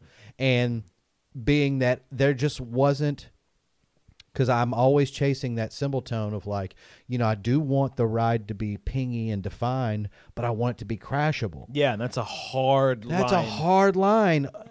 Not only does it have to be crashable, but it's got to have a bell. And it's kind of hard to be crashable and have a really good bell at the same time while having definition and being dark. That's like saying, I want an SUV that goes 200 miles an hour and gets 30 miles per gallon. Like, that's not... Yeah, because the thickness depends on the pinginess and also the crashness. I mean, it's got you. It's a very... Yeah, so it was hard to find. I got a lot of that out of Bosphorus, which I'm completely happy with, but Sabian just didn't have anything that was filling all the holes, which led me to, and if you've seen any of the videos lately, Istanbul. And granted, Istanbul is a bougie brand. Yep. Made still over there. Which is from some of the original workers who did not come over from Zildjian. Yeah. That's because Istanbul was started by a set of brothers who stayed back in Istanbul whenever they moved factory. That's why you have Agop and Mehmet, because those two brothers kind of fought. And that's kind of the same thing with Bosphorus too. So being that Sabian really couldn't provide, and has not for a long time, be able to provide the things that I really was looking for a specific defined tone, I was led to Istanbul, and I think a lot of us will agree, Istanbul is pricey. Yeah. Like $400 on average for that Agop signature series. It's Yeah. just, and I'm not saying it shouldn't be, but it is expensive, and I cannot afford that. Enter that whole Exist line Yeah. of Istanbul, and then even more recently, those Exist dry darks. Those Exist dry darks are killer. Oh yeah. 10-inch hats, 13-inch hats, 17-inch hats, 13-inch crash, 17-inch crash, 19-inch crash, 20-inch crash, 20 ride, 20 flat ride, And a 19 ride. 19 ride, all super hammered, all super dark and trashy. And that's just the dry dark line. Then you get into the regular Exist line, which is kind of like a Zildjian A. Then you have all the typicals, the 14-inch hats, the 15-inch hats, the 16-inch crash, the 18-inch crash, the 20 crash, the 20 ride. I have the 21 ride. Those are killing it, and these are like on average like $179 to $199 a cymbal. Yeah, I know that they have like a box set you can get of Yeah. those, and they come in 3 different finishes. You got natural, the brilliant, and then they have the heavier sets of those. Yeah. It's like a heavier brilliant. That's And I could track it right now, but I don't need to. There will be a Exist 18-inch crash showing up tomorrow, natural. So I'll have the ride and the crash, and then all I have to do is find some hats. I'm torn between the 14s and the 15s. I've heard both of them in videos, multiple videos, so you get a good, blend of the sound. They both sound killer. I love 15. And the 14s are $219, and the 15-inch hats are $264. That's unheard of for a high-quality cymbal. Yeah. Like for hi-hats, because it's 2 cymbals. So I still have to make my mind up on that, but I'm slowly building that set. And it seems like the old-school Turkish-style stuff is really what kind of stands out. And that's what, then I would have a set of brighter cutting cymbals as well as some dark, trashy stuff. And then the Bosphorus's. Yeah. Yours is the same way. You've got the Avitus, which is brighter and cutting. Then you've got your K Constantinoples, which are darker and more refined. Yeah. Kind of, proper, very hoity-toity cymbals. Yeah. So I think that's always going to be. But lately it's been easier with Meinl pushing forward and Zildjian pushing forward, to give us what we want or what, I don't know how you would think you would end up, but. I already have an idea of for my studio setup kind of deal when I get that kit from Swindle. Like I'm gonna move some of my K cons around, but I mostly play those when I'm explicitly only playing jazz. Like that, anytime I'm doing anything jazz related, those are the ones I play because I just haven't found or played any of my other stuff. I think that sits so well within a mix and gives off what I believe is the pure quintessential jazz tone. It's Oh, I mean, I would agree that Zildjian is part of that in most cases, quintessential whatever, rock and roll, jazz, And let us know, quickly. Let us know if you're still in here, what you prefer, in the chat. If you're a Zildjian guy, if you're Meinl, if you're Peisty, if you're, there's so many great brands out there. But, to kind of bring the whole thing to a head, I think the point really is it gets the bad rap a lot of times of being gear acquisition syndrome, which a lot of cases it is. Yeah. But you also have to keep in mind there's a lot of people like Jarrett, myself, and probably a lot of you out there that are not just buying to buy and acquire, but we are really specifically looking for that. I made the documentary called The One. Yeah. Looking for that, maybe not that one snare drum, but that one sound. Or that one ride that does this and that. Or that one kick drum that, you can detune it and get a nice rocky tone, but then you pull it up a little bit and put a different head on the front and you've got a great jazz tone. So I don't think anybody should ever feel bad about chasing tone or mojo, because at that point, I don't think you're trying to acquire anything. You're becoming the best type of drummer, in my opinion, and that's one to find your own sound.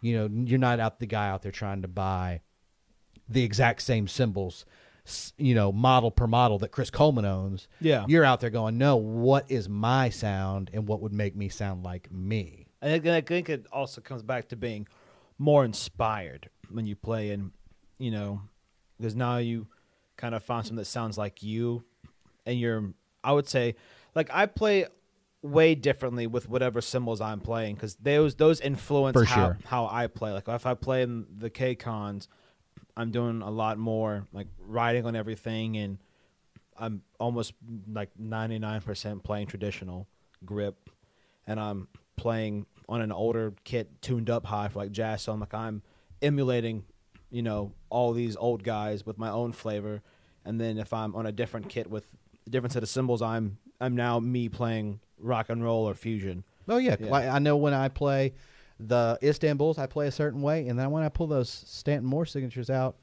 I'm channeling New Orleans all of a sudden, trying to, like, grease up the beat. Yeah. So, yeah, I think that's going to – the kit's going to change the way you play. The snare's going to change the way you play. The cymbals are going to change the way you play.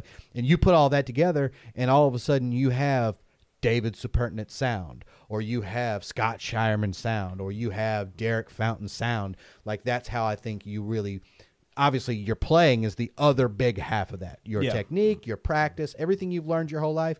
But I think it's not very smart to discount the gear, because the gear can inspire you and also allow you to shape that sound into what you really sound like.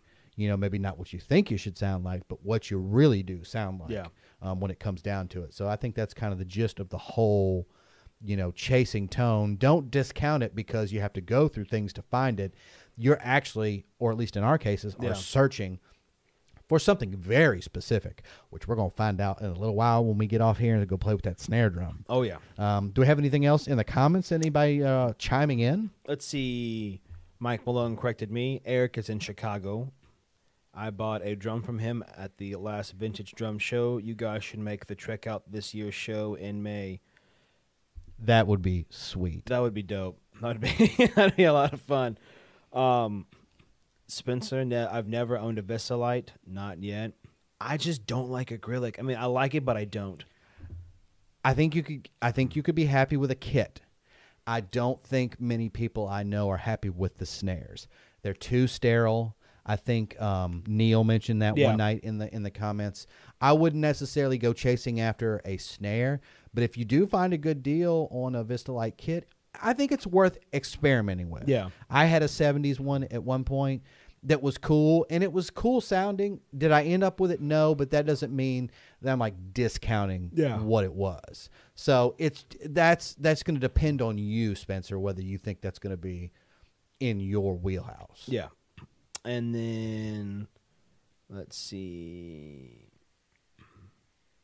Oh, I totally missed one. David earlier says, cymbals, you could do a whole show just on cymbals. The search never stops. Dude, we could do a whole week's worth of show on, I mean, you could do it on everything, but cymbals are so, that's why I saved it for the end. It's so personal and so picky. Yeah. You could take my kit, I'm going to be upset.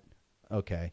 You could take all my snares. I'm going to be very upset, but you come after my cymbals, and it's going to be a little more, I don't know how to properly describe it so we don't get muted on YouTube, but it's going to be serious if you come after my cymbals. Like, take everything else. The house can burn down. Guess what happens if the house burns down? The cymbals are going to be standing straight up in a burnt bag. They're still going to be there. They're probably going to sound even cooler after being fired in the house. But, yeah, as long as the cymbals make it, I'm pretty okay with that. Because, like, the three things I think really makes a drummer unique no matter where you go. I know even guys, like, go around and, like, to jam sessions, they'll do something else different. Your ride cymbal tells a lot of who you are. Your snare drum tells you a lot who you are. And then your hi-hats. True.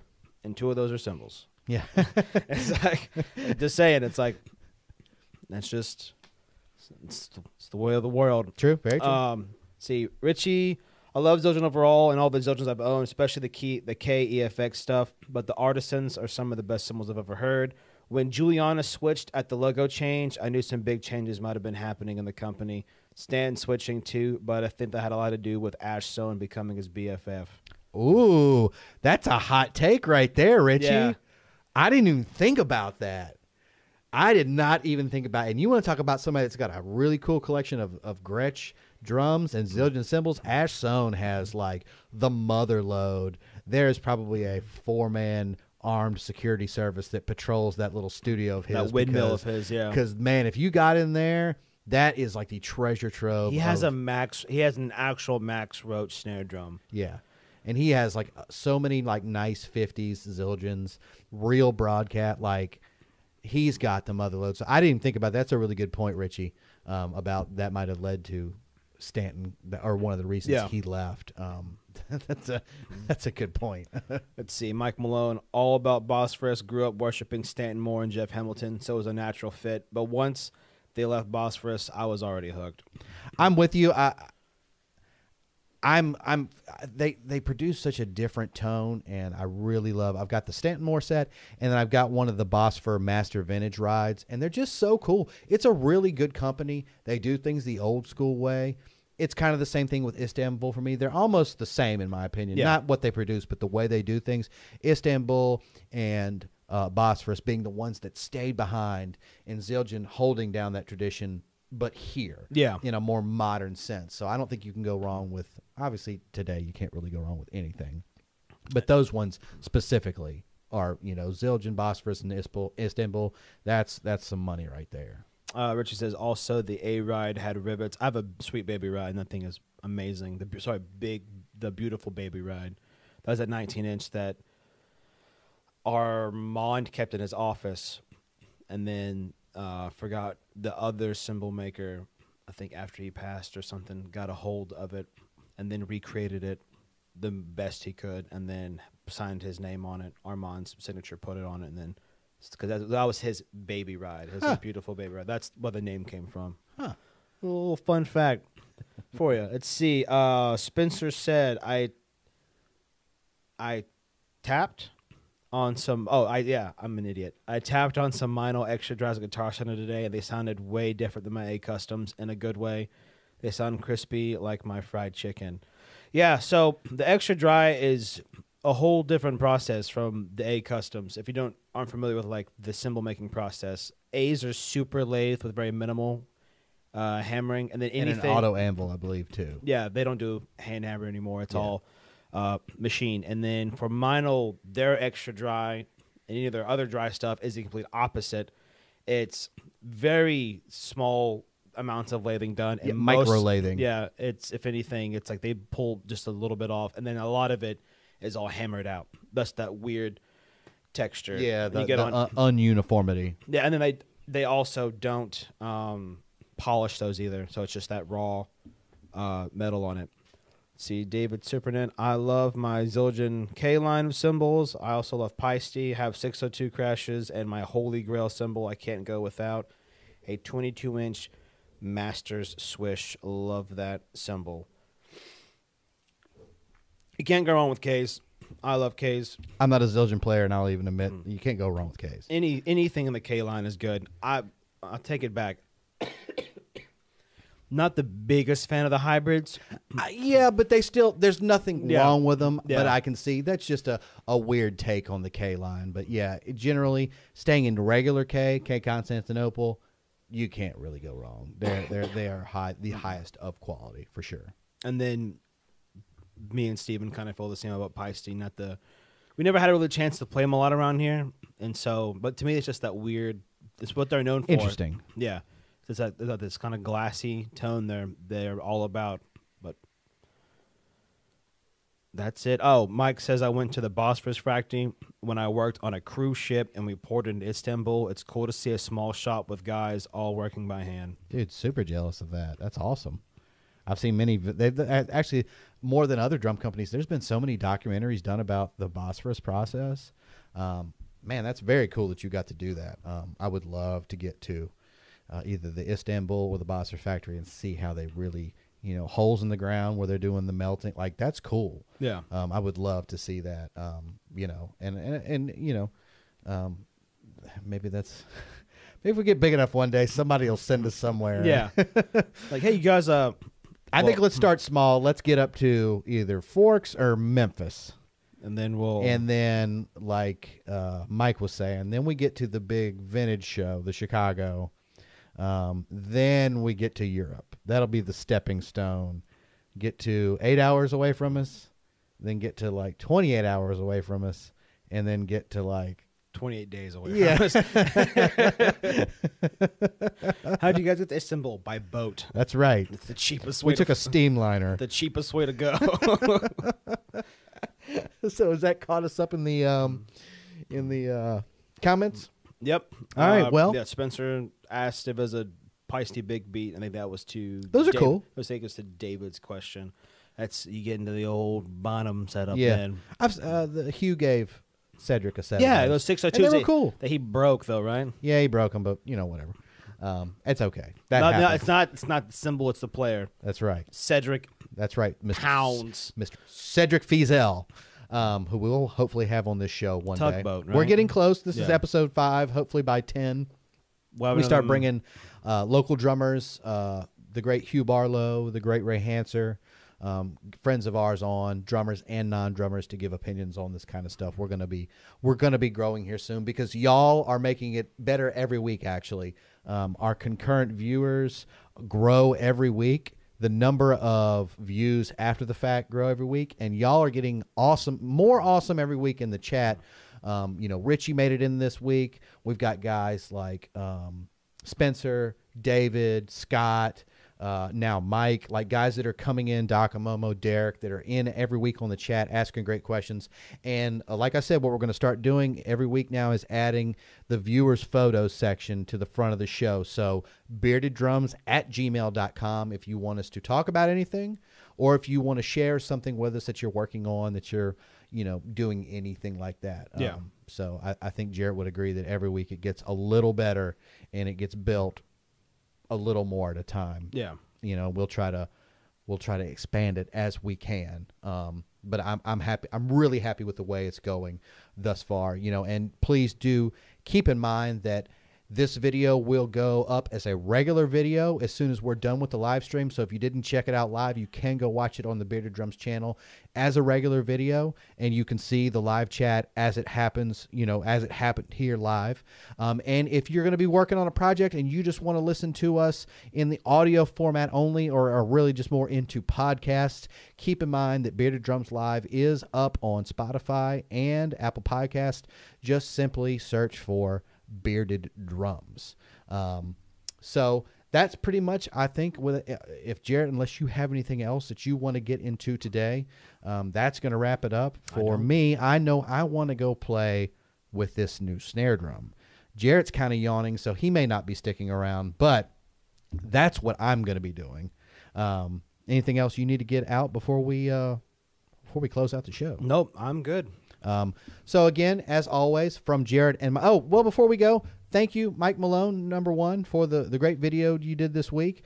Thank you to Brian and all of the guys at Drum Factory Direct for getting out my parts very quickly and for helping me sort out the problem with the square nut. Y'all were very helpful. If you guys ever need anything for drum parts, or you're going to do a drum build, or you have questions, go check out drumfactorydirect.com. You can get them by email. You can get them by phone. They are super helpful.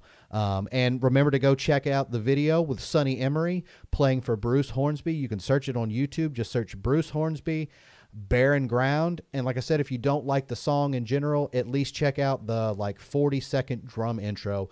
I think you'll dig it. There's 2 different drummers play it for him, and they both kind of have a different take on the intro to that song. And Jarrett will have a video to talk about, or a little clip to talk about next week as we get back into what we're doing, and we'll have pictures of his as his drum build continues. Now that I'm done with mine, we'll have more on Jarrett. So from both of us, thank you for tuning in this week, and we will see you On the next one. That's right, buddy.